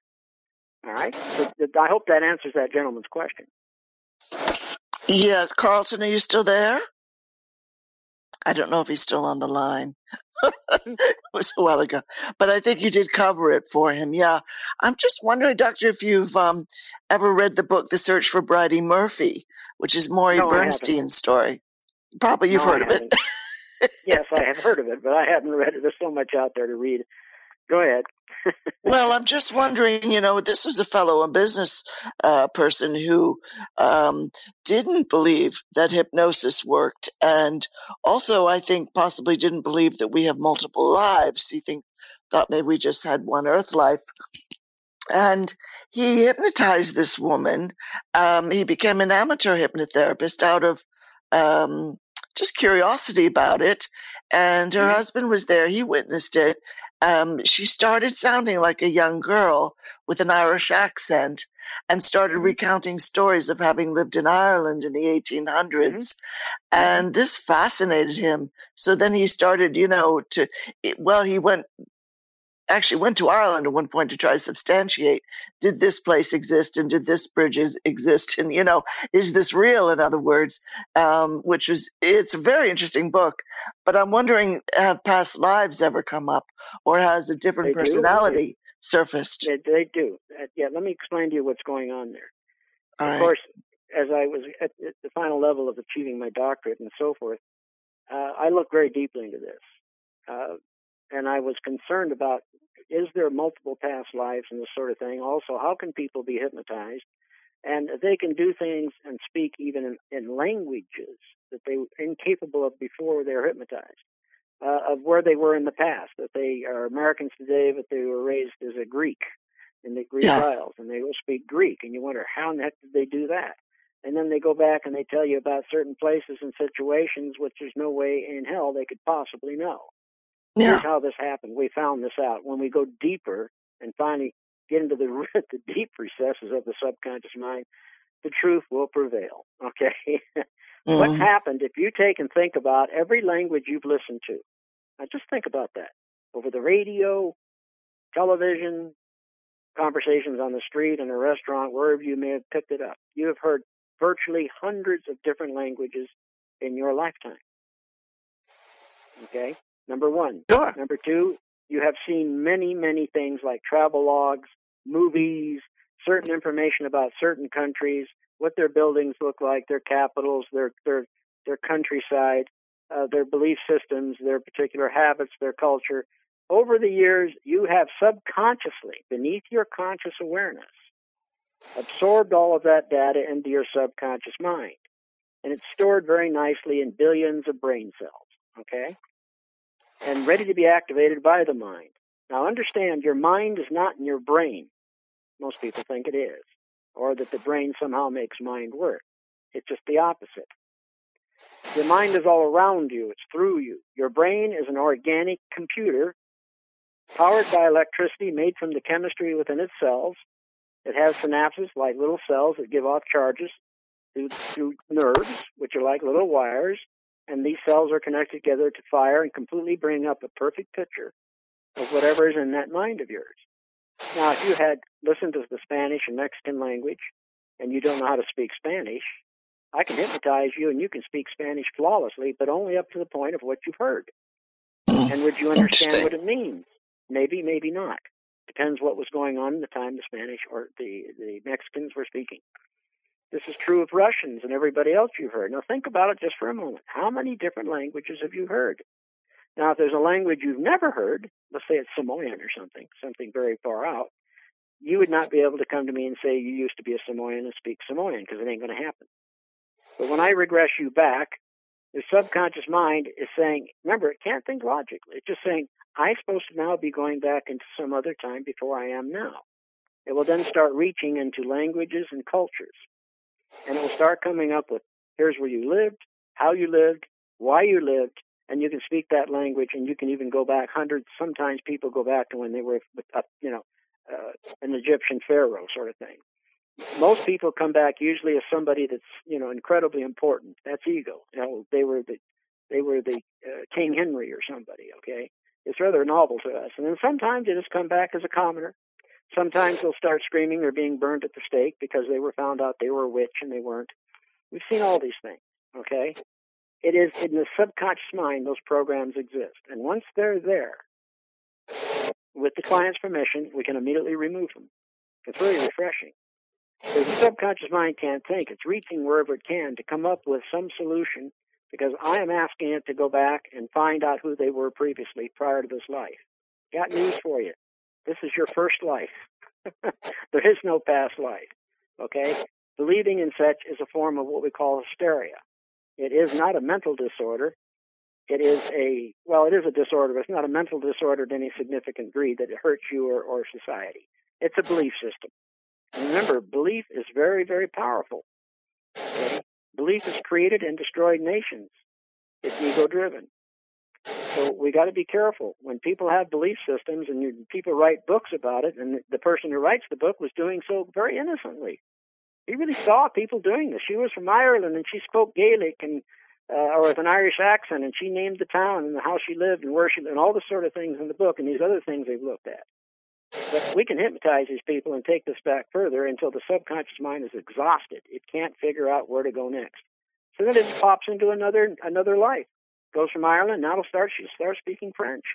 And she's going back further. Then she'll go into something in Russian. Then she'll start garbling something like, we've seen people act like cave people. Until they're exhausted, until there's no time. And you can take them that far, and that's how far that subconscious mind will be to satisfy a program. Does the subconscious remember everything we've ever seen or heard or done? I heard that somewhere. Is that possible?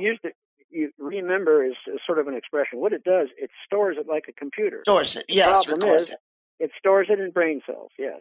It's the mind that activates it. That's the purpose of the mind. If I could rip your mind out of you, you would instantly fall dead on the floor. You can't function without mind. Mind is the development and gift to you Mind, in fact, let's put it this way, the eternal spirit, whatever you believe that might be, many people call it traditionally the Holy Ghost, which is rather primitive. It's the eternal spirit, is the God of mind. It is the creation of mind. It's one of its functions. And therefore, everybody has mind if they have a sound brain. You can have the most wonderful computer program in the world, which we'd call mind, but if you haven't got a good program that can play it, it isn't worth a darn. So you got to have a good brain, and you put that together with a good mind, and you have, generally speaking, a very, very potentially bright person, a very happy person, because everything works as it was intended to. Put a bad brain in a person, give them all the mind you want, and they end up in a wheelchair like some very bright geniuses have. They're still geniuses, but they can't function right physically. And on the other side, you can have a person that's physically superb, but they got a mind where they fell off the turnip wagon and they just can't make it through life. Yeah. So it is the balanced mind and physical self that is what's ideal as we are as mortals today.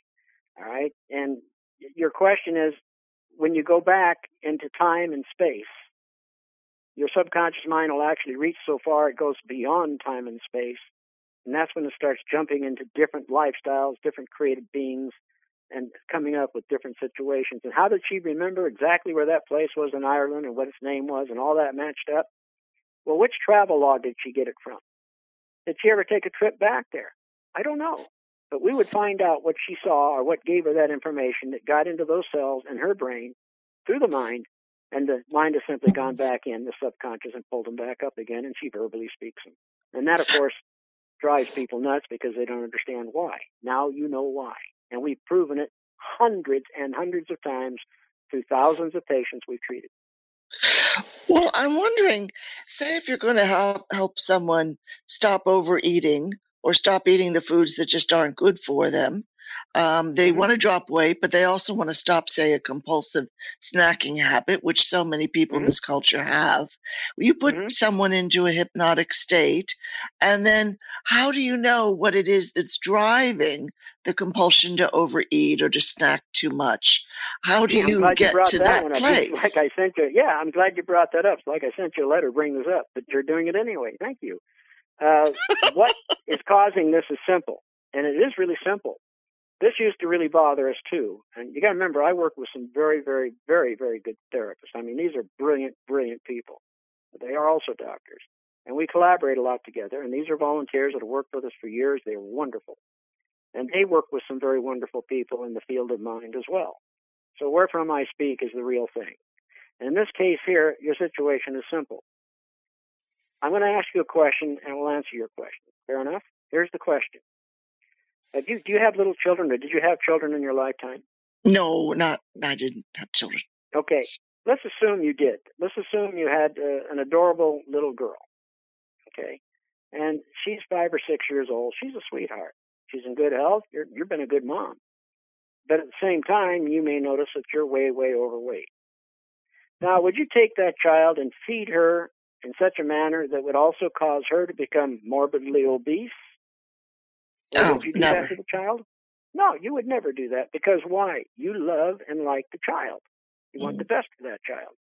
Now here comes the $64 question. Why are you doing that to yourself?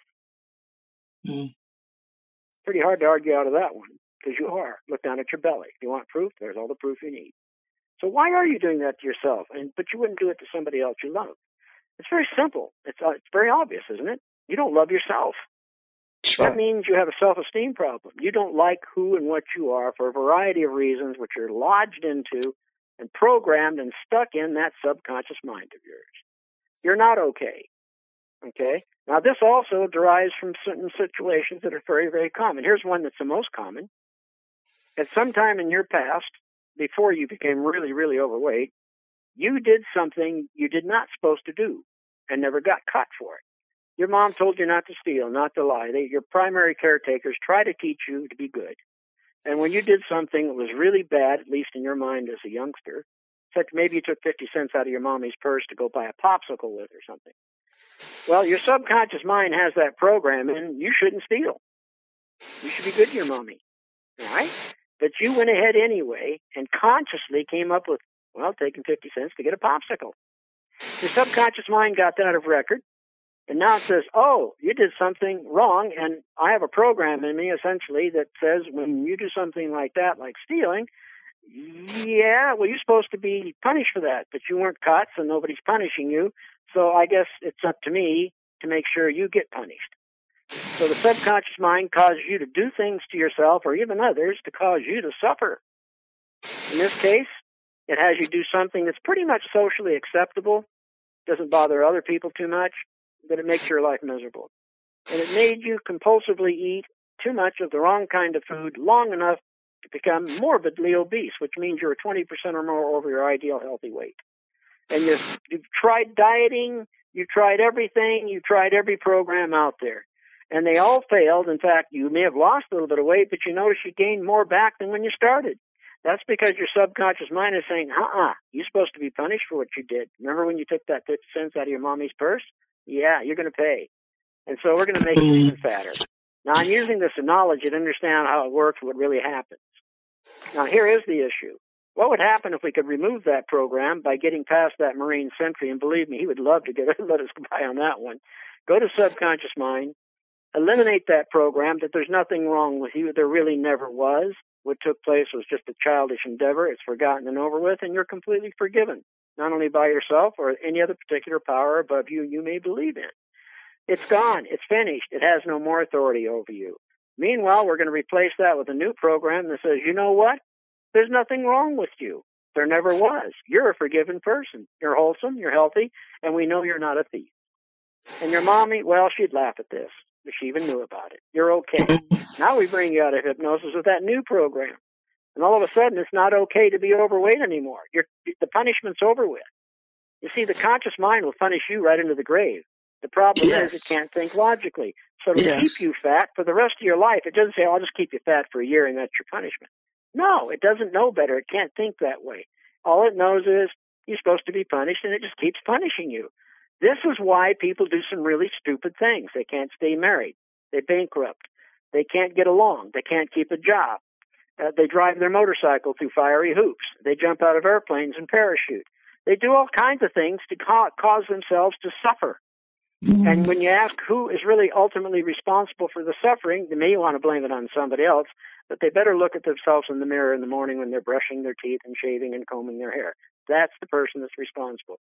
And inside that brain of theirs is an operating subconscious mind that is making those things happen to them. So they're out of control. They can't fix it because they can't get rid of the program. This is why they'll go to drinking and doing drugs. They want to disguise the program so it can't affect them under that state. That just causes more problems. So let's do some hypnotherapy, go in and get that damn program out of there and replace it with something really decent, kind, loving, and powerful that gets the job done for you. And that's what we do as hypnotherapists. Sure. Well, what strikes me as you're describing that, and I want to invite the panel members to ask a question if they'd like to, as we only have about another 12 minutes or so coming up to the end of the hour. But, what strikes me as fascinating is that we go from behavior modification. So we criticize the daylights out of ourselves. We're not talking to that child inside who's really still hurting or lost or blaming himself or herself. And we're trying self-criticism and we're just trying to modify behavior. So we're coming at it from the outside, which is crazy. It's kind of like saying, well, there's bad plumbing inside your house. And so there's water springing up, in the dining room or whatever. And we're outside trying to make it stop raining or something. We're doing exactly the wrong thing. And when you turn the water off, the person dies. Exactly. So you've got it right on. Now, there's virtually over 400 different kinds of hypnotherapy sessions, and there are several hundred techniques to achieve those sessions. It's a very broad field. So what does a patient do, or what does a person do? Well, who do I see? What do I look for if I'm going to use hypnosis to solve a problem? I'll give you some advice on that. It's very sound. First of all, when you find somebody, wherever you do, it can be online in the yellow pages, sometimes in newspapers, hypnotists advertise. First of all, if they refer to themselves as a hypnotist, don't do anything with them because that's all they are. They have no board certification. They have no proof of training or education in that field. If they are a hypnotherapist, They should ideally have a master's degree in psychology as part of that background, and they should have at least 2 years of formal training in a state-certified licensed school that features clinical hypnotherapy as a course of study, a primary. All right, if they got that far, you're pretty safe, and I probably wouldn't even consider one unless they've had 3 to 5 years of good training, and they can give me at least 3 very good references that are a real deal, check out good references. On the other hand, if I really have a serious issue or I want to make sure I'm going to get the very best, which is probably the best way to save the most money, I might add, I would ask for a doctor of clinical hypnotherapy. He has a doctorate philosophy, or a philosophy doctorate in clinical hypnotherapy. That means he has gone through about 8 years of college, of which 4 years is university training, 2 years internship. And he's hypnotized several hundreds of people for the deepest particular problems for which hypnotherapy can be used. He also has references from psychologists and medical doctors to work with them to help their patients. That's when they're getting the best. The particular fee for such a person at that level typically is $140 for a 50-minute session. In our particular case, we will go 2 hours for the same amount of money because we're nonprofit. It has to help us cover the cost of our operating our website and such because there's no salary. We have a very low overhead. Now, we also provide a website which has over 21 different hypnosis sessions on it for different kinds of issues. Most of them are for self-improvement. So we do the weight loss there, smoking cessation. Those are very common. Exercise, motivation, stress relief, depression relief, and so forth. So you go to the site. It's kind of fun. After you click the links, it tells you all kinds of stuff, how hypnosis works and about New Life clinics and the charitable things we're doing with the donations we receive and so on. We have nothing for sale. If you want to get a hypnosis session download off of our website, you're certainly welcome to do so under 2 conditions. Number 1, you get a free session first and try it out before you spend a dime. Our ethics say if it doesn't work for you, you should not have to pay for it. That's just the way we think. Excellent. That's ethical. Number 2, Sure. If after doing the free session you see a benefit, a result from it, you like the experience, then you can own that very same session. We'll download it to your cell phone or your computer. You'll own it for life. It's yours. You can use it as often as you feel is necessary or as we have directed. And you can get that session for $20 donation. And when you get the session, it's our way of saying thank you for your $2 or $20 support. That money immediately goes right back out to feed hungry kids and other things we're doing. But it pays the overhead to run the trust to get things done for people that are in a world of hurt that just cannot help themselves. So that's what we do. So we got some really fun sessions there you can get.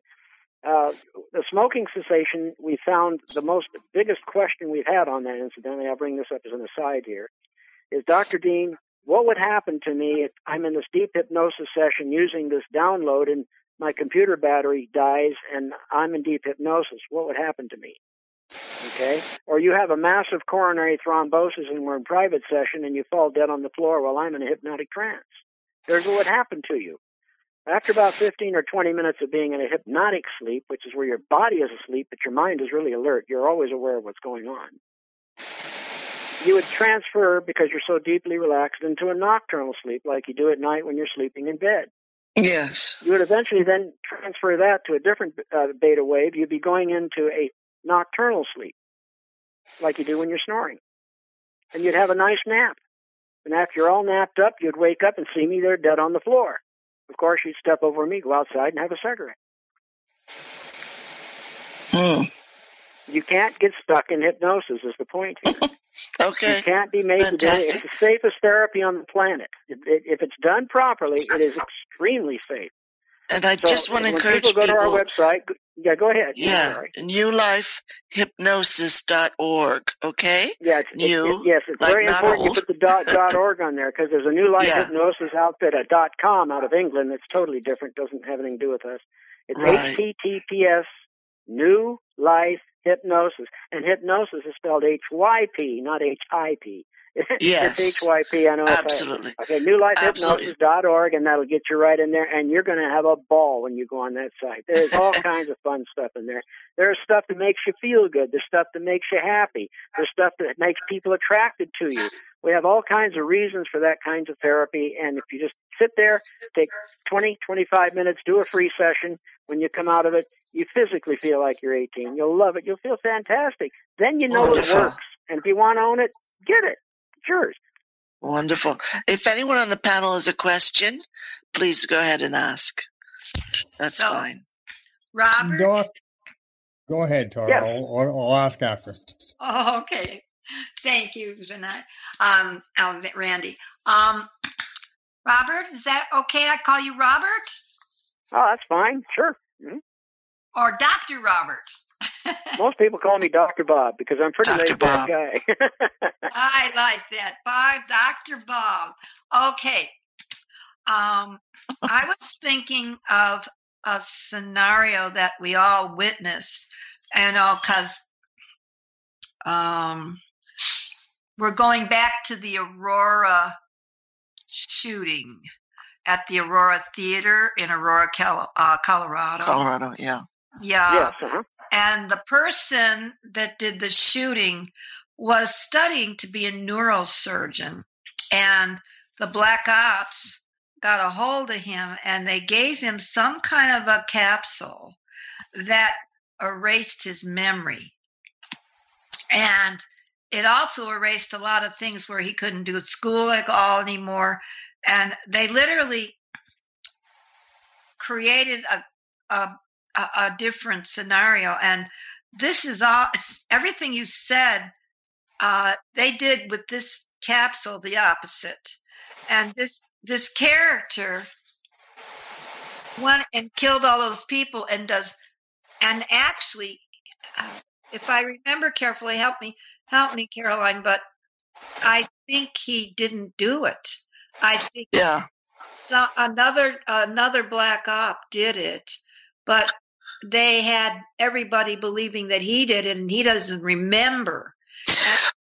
And to this day, he's in jail, and he doesn't remember. This is what I was referencing. Let me help you with that one. I understand what happened, and here's what happened. You can create amnesia with hypnosis. Now, if I asked you, for instance, and I've done this many times in group sessions, I have a married couple sitting in the front row, and I have them in hypnosis, and I say, and everybody else is not in hypnosis, just the two I put in hypnosis.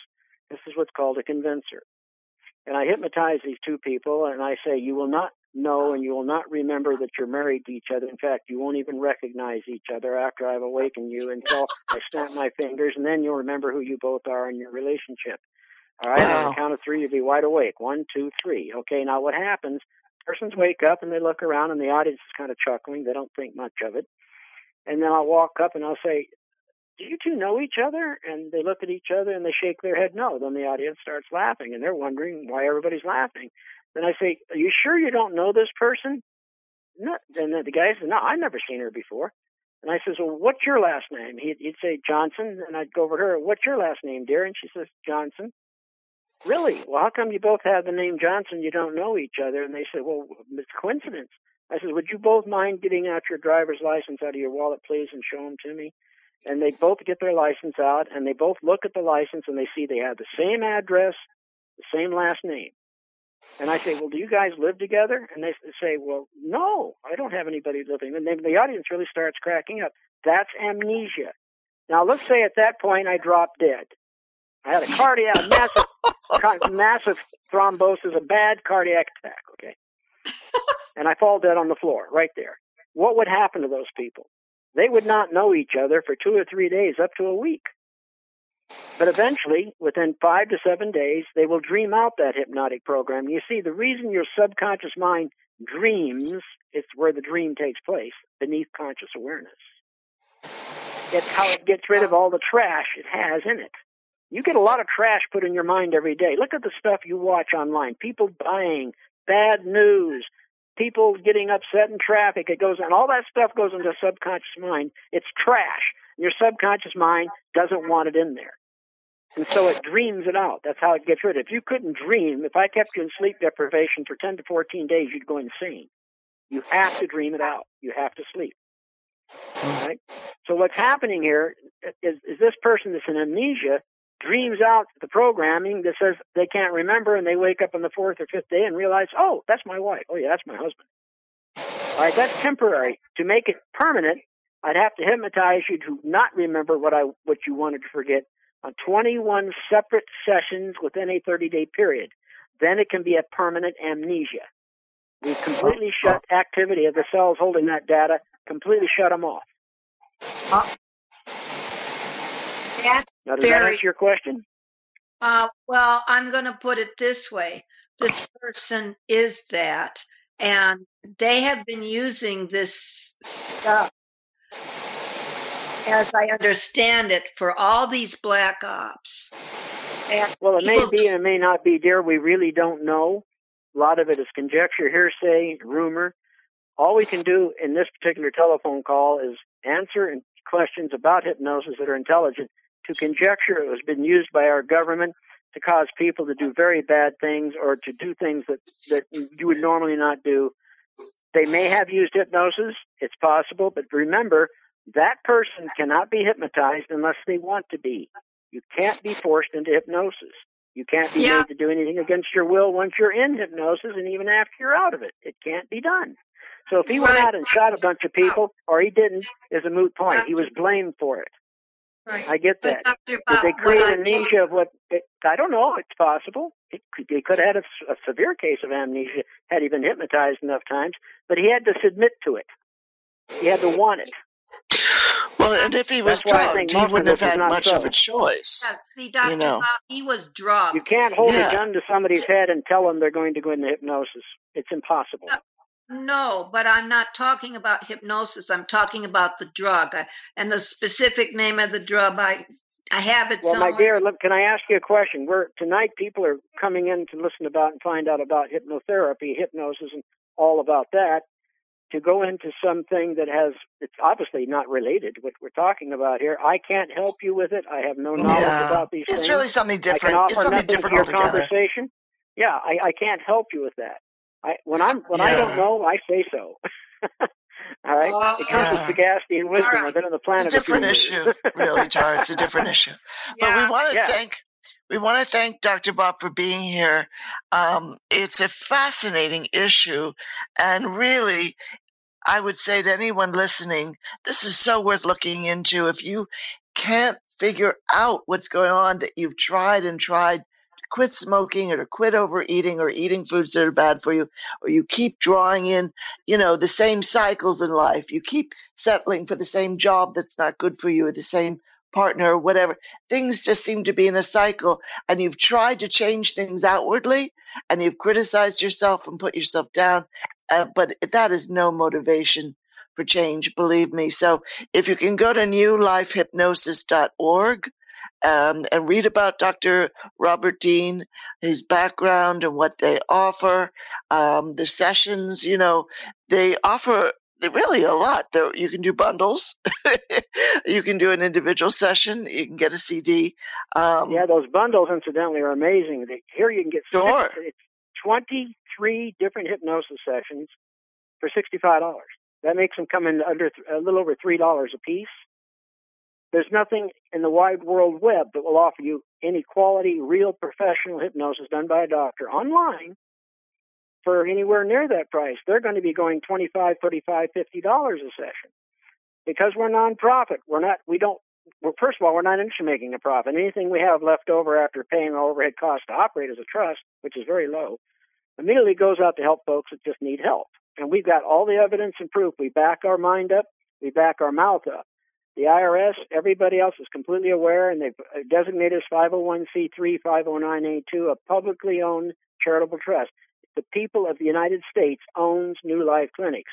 We are merely volunteer servants that really love to do what we do for the people.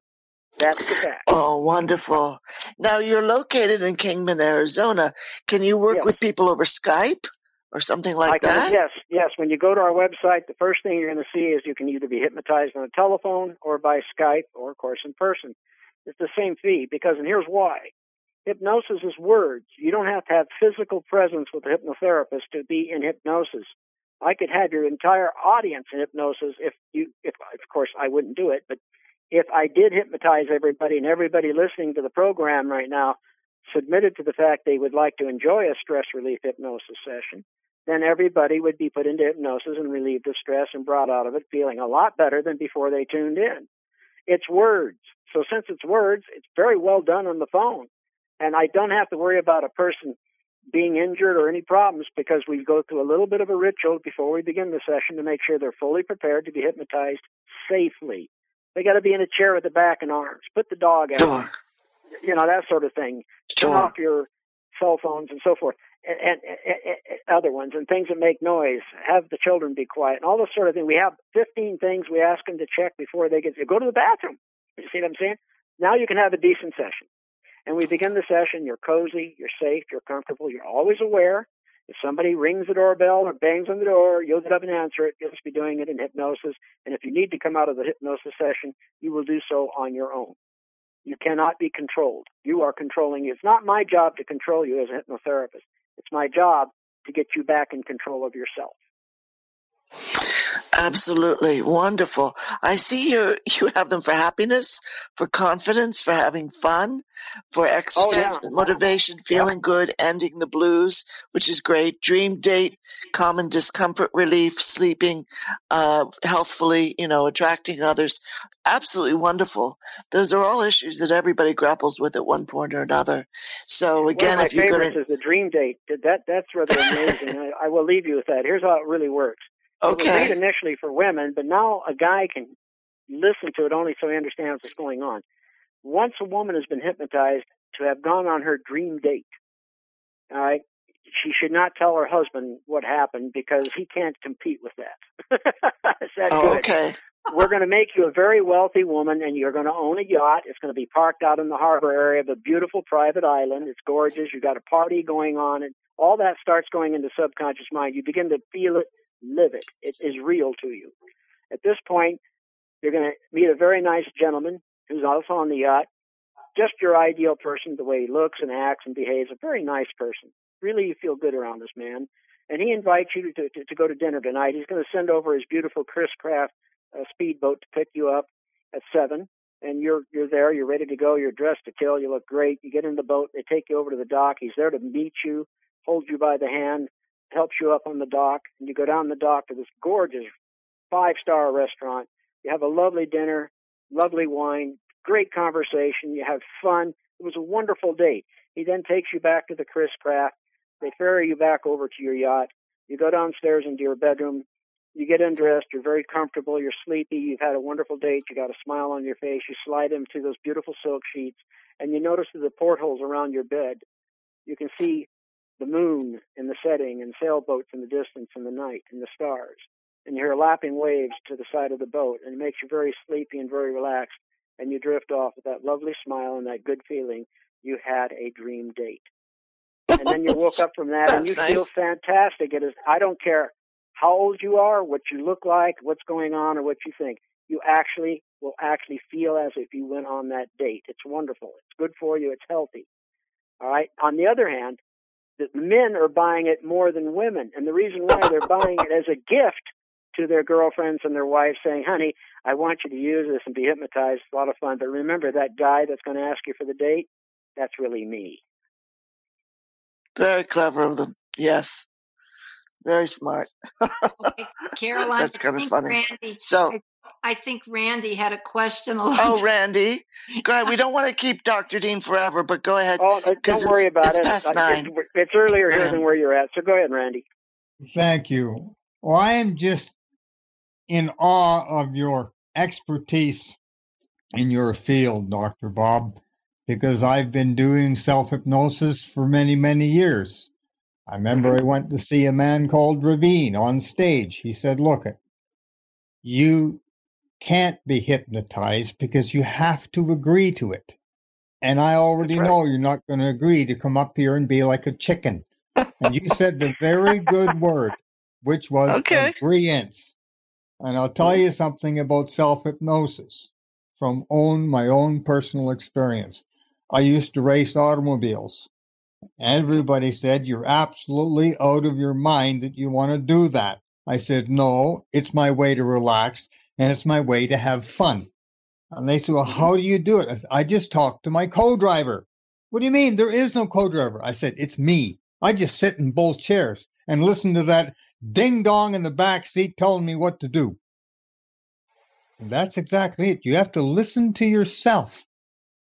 Because as you say, Dr. Dean, we get a bad program. And to me, what I have observed is I have observed watching children now. Now, I never had any children myself, but I watched other children grow up. And it's really sad to see an absolutely, totally creative soul be beautiful until they go to school and they lose that within 1 year. That's the one thing that we collectively as human beings some way have to resolve and quit, because I see too many gifted children being stifled. I agree. Yeah. Jesus Christ, if you want to look at it this way, or any of the other great prophets and I would say spiritually oriented people that have a connection with that's greater than all of us. What you have here is children that they were beautiful, lovely children. They get exposed to their environment in the schools, which is by and large very, very bad in many ways. Bad teachers, and it's not the teacher's fault. It's politics. It's money. Follow the dollar. It's all tied together in a web. But the point is, these kids are being programmed the wrong way. And part of that is the ego cause. In other words, the ego has to be satisfied. So therefore, you've got to dress cool, you've got to be cool, you've got to speak in strange ways that the way children speak. You got to believe in certain things. You got to think you have to have certain things. You can't live without a cell phone if you're a kid, and so forth. These are all programs. If we go back before cell phones were even invented, what did kids do then? And go back prior to that. There's always an ego-driven structure. And that ego is caused by people that are being programmed to be evil. Literally bad people. And they spread that badness to the child's mind. Now the mind takes over, doesn't know better, it cannot think logically. Subconscious mind simply goes for that behavior because the ego drives it that way, and you got a problem kid, a delinquent. We see it all the time. This is where more and more people are starting to wake up and realize good hypnotherapy is the best way to help a child. We can help children age 6 on up. But they must be accompanied by a qualified legal caretaker. And incidentally, when we do a lot of privates, we invite them to bring in a friend to observe. If they want, they can record the session or videotape it. We've got nothing to hide. They get a kick out of it because we take them so deep sometimes in hypnosis, they actually drool. They're so relaxed. They wake up with drool on their shirt or something. And they see the problem is you can't feel hypnosis. You just can't. It does not create any physical feeling. You can't taste it, smell it, hear it, or feel it. It's like, have you ever seen a mind walk through your living room? Have you ever seen a thought walk across the street? No, it's intangible. And hypnosis is the same way. So how do you know you've been hypnotized when you are taken out of hypnosis? You don't know. Unless I put something in there, a program that causes you to behave in such a way it's not how you normally would, and it would only be briefly. For instance, sometimes we'll have a person take his shoe off and just leave it off. So he's got one shoe on and one off, and he wakes up that way. And we're going to tell him, you're not going to recall that. Or you may recall it, but you won't know why. And then after we say, how you feeling? I feel great. Oh, he's stretching. He's feeling wonderful. I said, well, how come you only got one shoe on your foot? And they'll say, really? And I'll look down, and yeah. It's because we asked you to take it off, and you didn't remember that because we asked you not to remember it briefly. Or you don't know why you did it.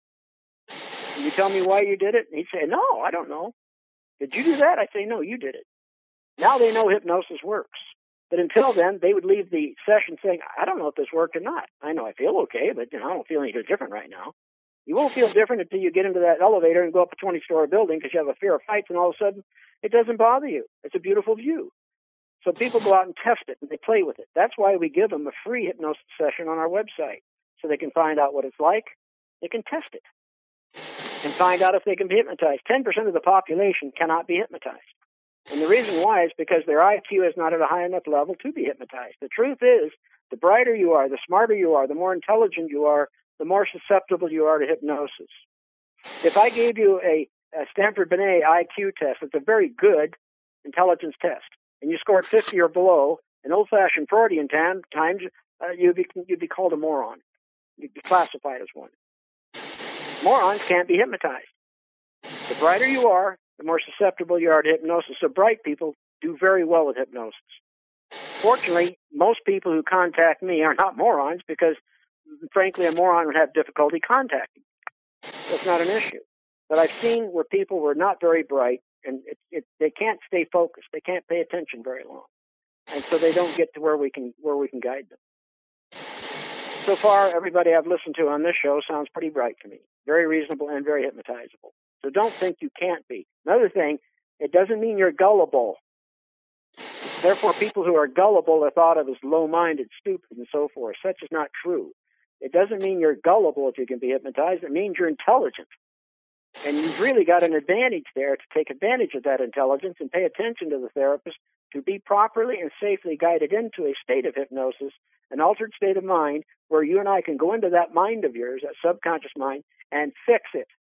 Get out of it what you don't want in there and put in there what you do want, and let the mind do the work after that. Let it drive you down the road. Let it tie your shoes, and also let it do the program that you want in there. Understand? Bob? Yep. It sounds to me like basic requirement is that you can trust the person, right? Yes. Yeah, that makes sense. Yeah. And I was just thinking this is so valuable, but, you know, all those kids that are living in places like the Northern Triangle where they can't do anything unless if they want to eat, they've got to get involved with a drug gang or some kind of thing like that, and they end up in all kinds of trouble. And it's got to do with, you know, how do you access those people, you know? It's just, well, the thing is, look at any gang. Look at the 13s that President Trump speaks of and so forth, and the gangs. These are people that actually have, in other words, they have the mental capacity and the physical brain to be very bright people. Yes. But they lack the programming and the training to become intelligent. Intelligent means nothing more. You have the capability of understanding and doing things with your brain competently. The more you know about things, the more intelligent you are. Okay? Some people are damn near walking, talking encyclopedia dictionaries and everything else. They really know a lot. They're intelligent, but they may not have what's called common sense, and they do some strange things because of that. On the other hand, a balance of good common sense, which means common things which are acceptable in our society is the right way, the healthy way, the decent way to be and live, combined with knowing a lot, makes you a leader, makes you really, really do well. And those are the people we generally get in for private hypnosis because they get past all the wives' tales and all the religious nonsense put out by ignorant pastors who don't know even how to spell hypnosis, but they believe that, Lucifer and his gang can possess you and make you do weird things. Look, I know it's in the Bible. I know about the pigs, you know, casting out the demons. What you had there was a person who was mentally retarded, behaved very strangely. There were particular personages in that day called midway creatures, which were part of the satanic rebellion, that would enter these people and cause them to act that way. And when Christ spoke and said, they answered, "We are legions," he cast them out into the pigs. And, of course, they ran off a cliff. Unfortunately, that was a pig-producing culture that he was in at that point, that town, and they asked him to leave because their economy was destroyed. But there's no possession of a demonic-type personality or personage. It doesn't work that way. Lots of movies out there. A lot of people see these strange things in movies and in books and so forth, and that goes to program and subconscious mind. They begin to believe it, and then when their pastoral authorities and so forth start to preach this is the way it is, they believe it. And when you believe it, then you can become possessed. But your subconscious mind is going to carry out a program which, in fact, is not real. And you're living in a lie. You're living in your altered reality, not real reality. And so that's we've seen people come in and say they're possessed, or they said their kid's possessed. And when they saw what we did to bring that out of people, there wasn't some demon we drew out of there. It was a program we discovered how it got in there and got rid of it. You're going to have to come back, Dr. Bob, because we could do this for another 20 hours. Yeah, we really will. I mean, what you bring up now is not a whole other can of worms, and it's fascinating.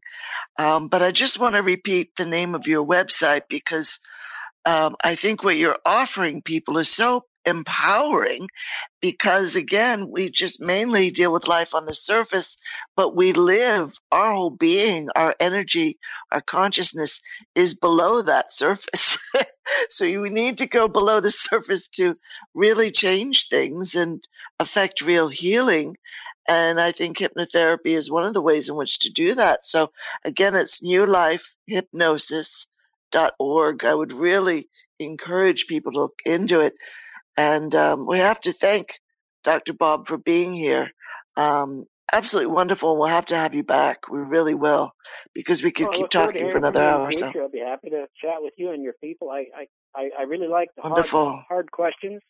I like to get rid of the wives' tales and so forth and belief systems that are lies and nonsense.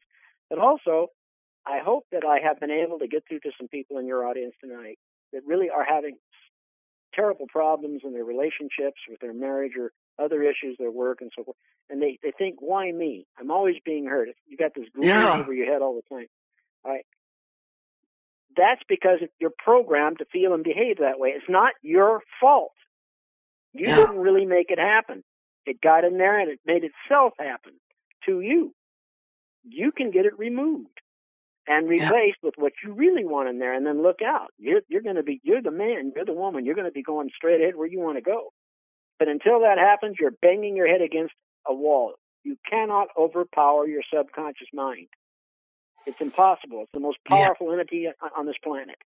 So stop trying to beat up what can't be beat up, but you can sure as heck adjust it, fine-tune it, clean out the bad stuff, put good stuff in there, and then you're rip-roaring the direction you want to go. Fantastic. Thank you so much, Doctor. I couldn't agree more. Thank you so much for being here. And we want to thank the panel and everyone. And Dawn, if you've got the music ready, that would be great.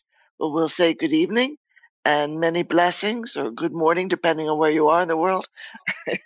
And huge blessings to everyone. Thank you so much. Good evening, and thank you for having me as a guest on your show. I appreciate you very much for that. You have a good evening now. Oh, thank you for being here, Doctor. Many blessings. Take care now. Bye-bye now. Mm-hmm. Bye-bye. Stay. Good night. Good day, all.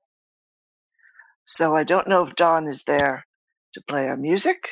Music maestro. Music maestro is the magic phrase.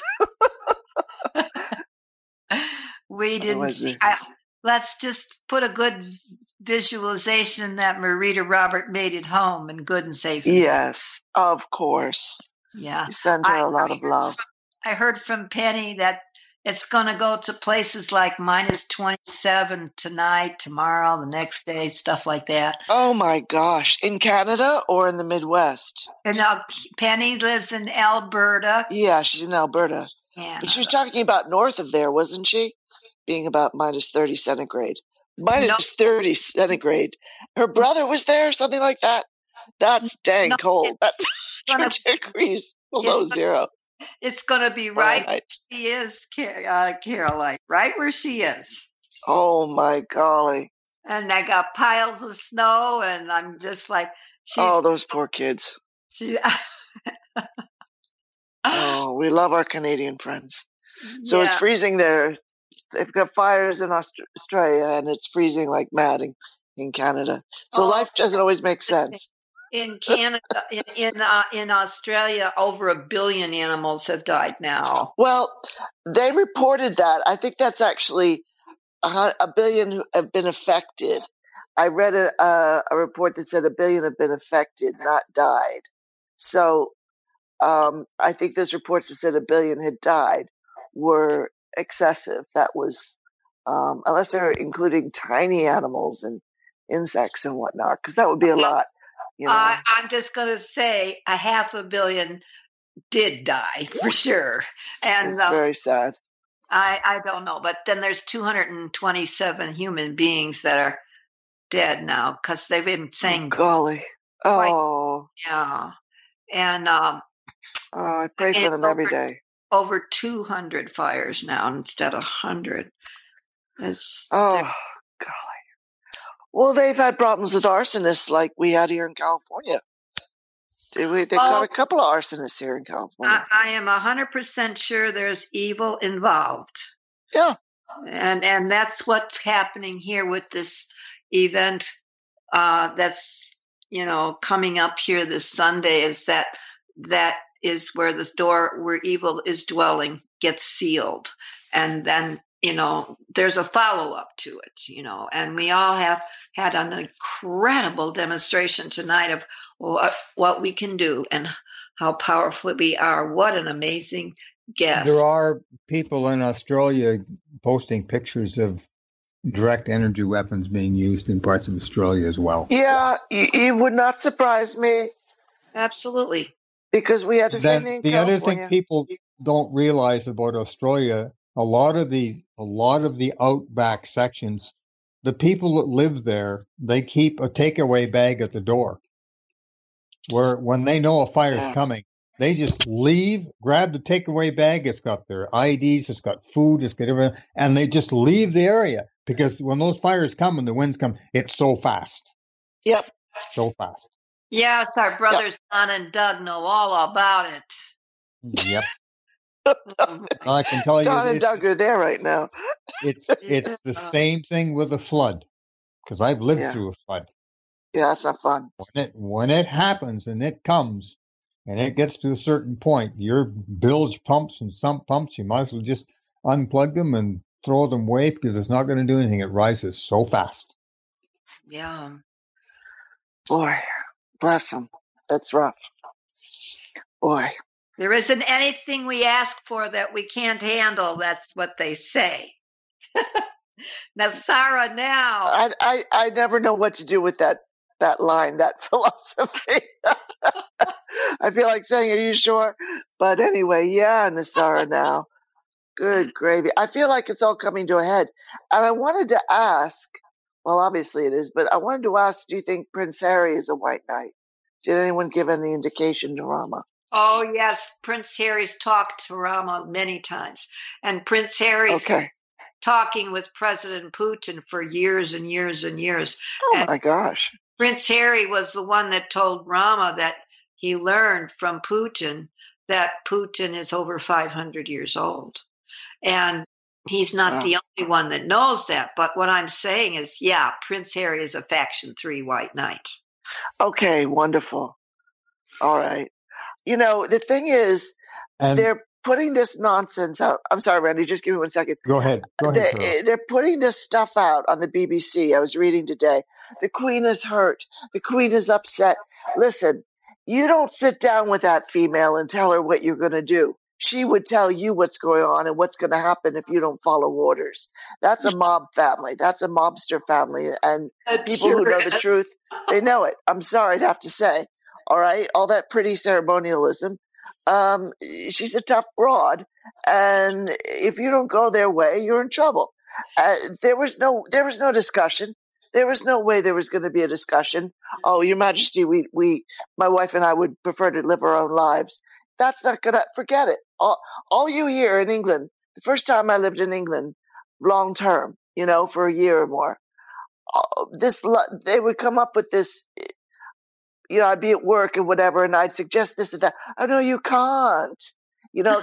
They're two favorite words to put together at the same time. They love their rules. They feel it's safe inside those boundaries. But what it means is the people are pretty much controlled. They don't have free reign. They don't have their own sovereignty. And Harry proclaims his sovereignty. And I think, he said to the media, I saw my mother going through this, and now my wife. I mean, clearly, he doesn't want to relive a nightmare. No, but I wanted to comment that since 2008 February, the Queen is a hologram, a solid hologram. Oh, yes, indeed. But she's still on that program, isn't she? She's carrying out the dark program. There's something evil, just like we were talking about with Donald Trump. That's that pyramid over and above that. Sure. That's doing all of this. The other thing is that physically the body is got something, I think it's bladder cancer.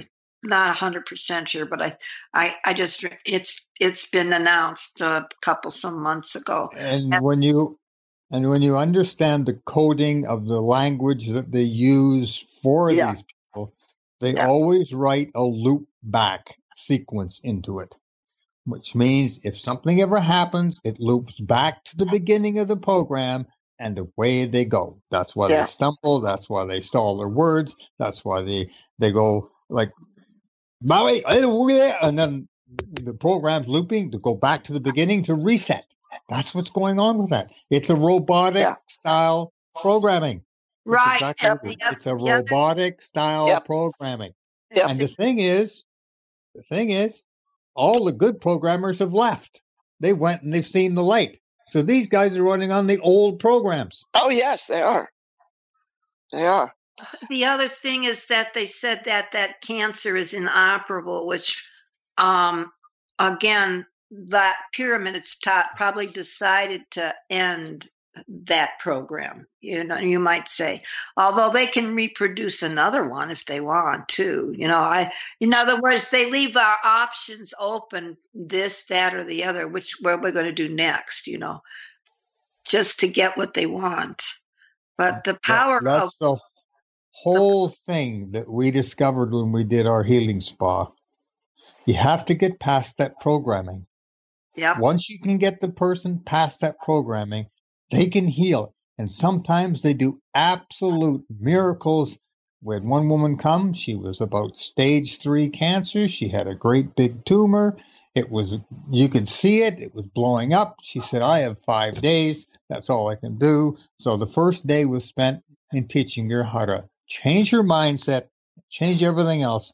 On the 4th day, all hell broke loose. The tumor broke. It literally fussed itself out of the body. The next day she repaired it. And on the 7th day, she was fine.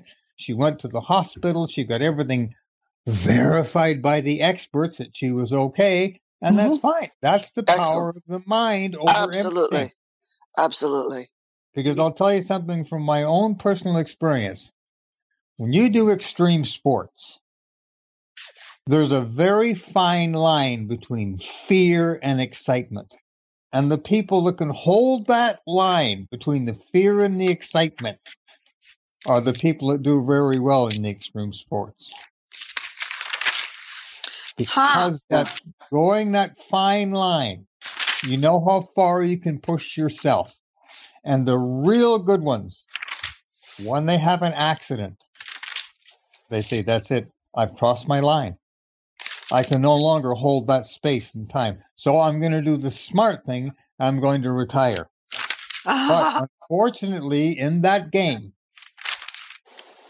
there are, like you say, the overlords and everything else. You have your sponsors. No, you got to do this, that. And to me, that's what ruined the entire sport. That's what people don't understand about all these sports that we see, that we love on TV. What's behind all of it? Money. Oh, sure. Absolutely. And the control of the money. Because in the game of, the Americans will understand this, in the game of NASCAR, it's a good old boys club. And if you ain't in the club, well, you don't get the money, you don't get the wins, you don't get the notoriety. I was going to read something real quick, if everybody doesn't mind.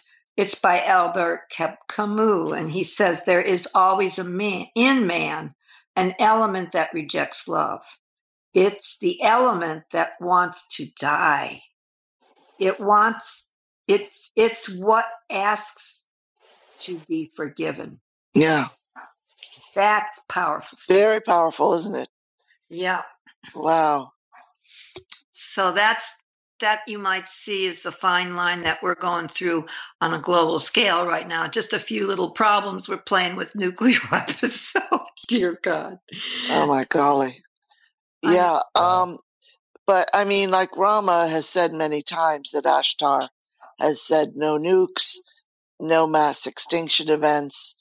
And I channeled something today from the collective that I'm going to put out tomorrow, because someone emailed me and said, what have the collective got to say about what's going on right now, with the situation with Iran, and could this escalate into World War III or whatever, which I think we've already been in for a while.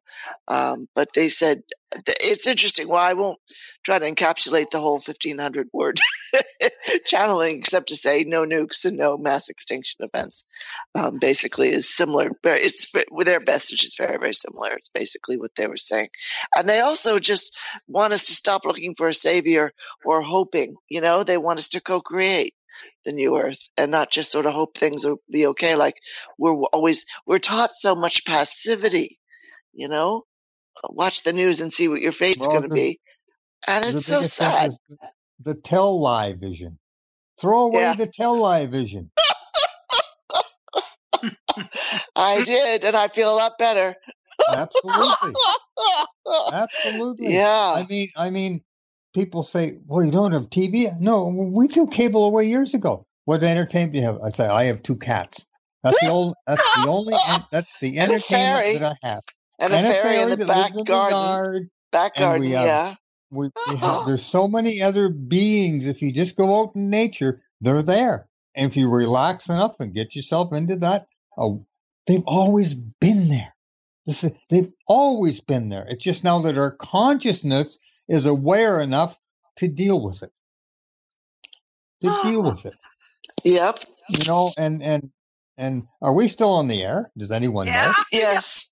Okay. Yes. You're not supposed to ask a question like that when you're actually on the air. I don't know what happened with Dawn. Dawn, are you there? Because we're just chattering. That's okay. Mechanically chattering. That's what it's the Stargate Round Table. Yeah, and that's I'm here. Did you want to get off the air? Oh, yeah. We could have music. That would be fine if Randy's done.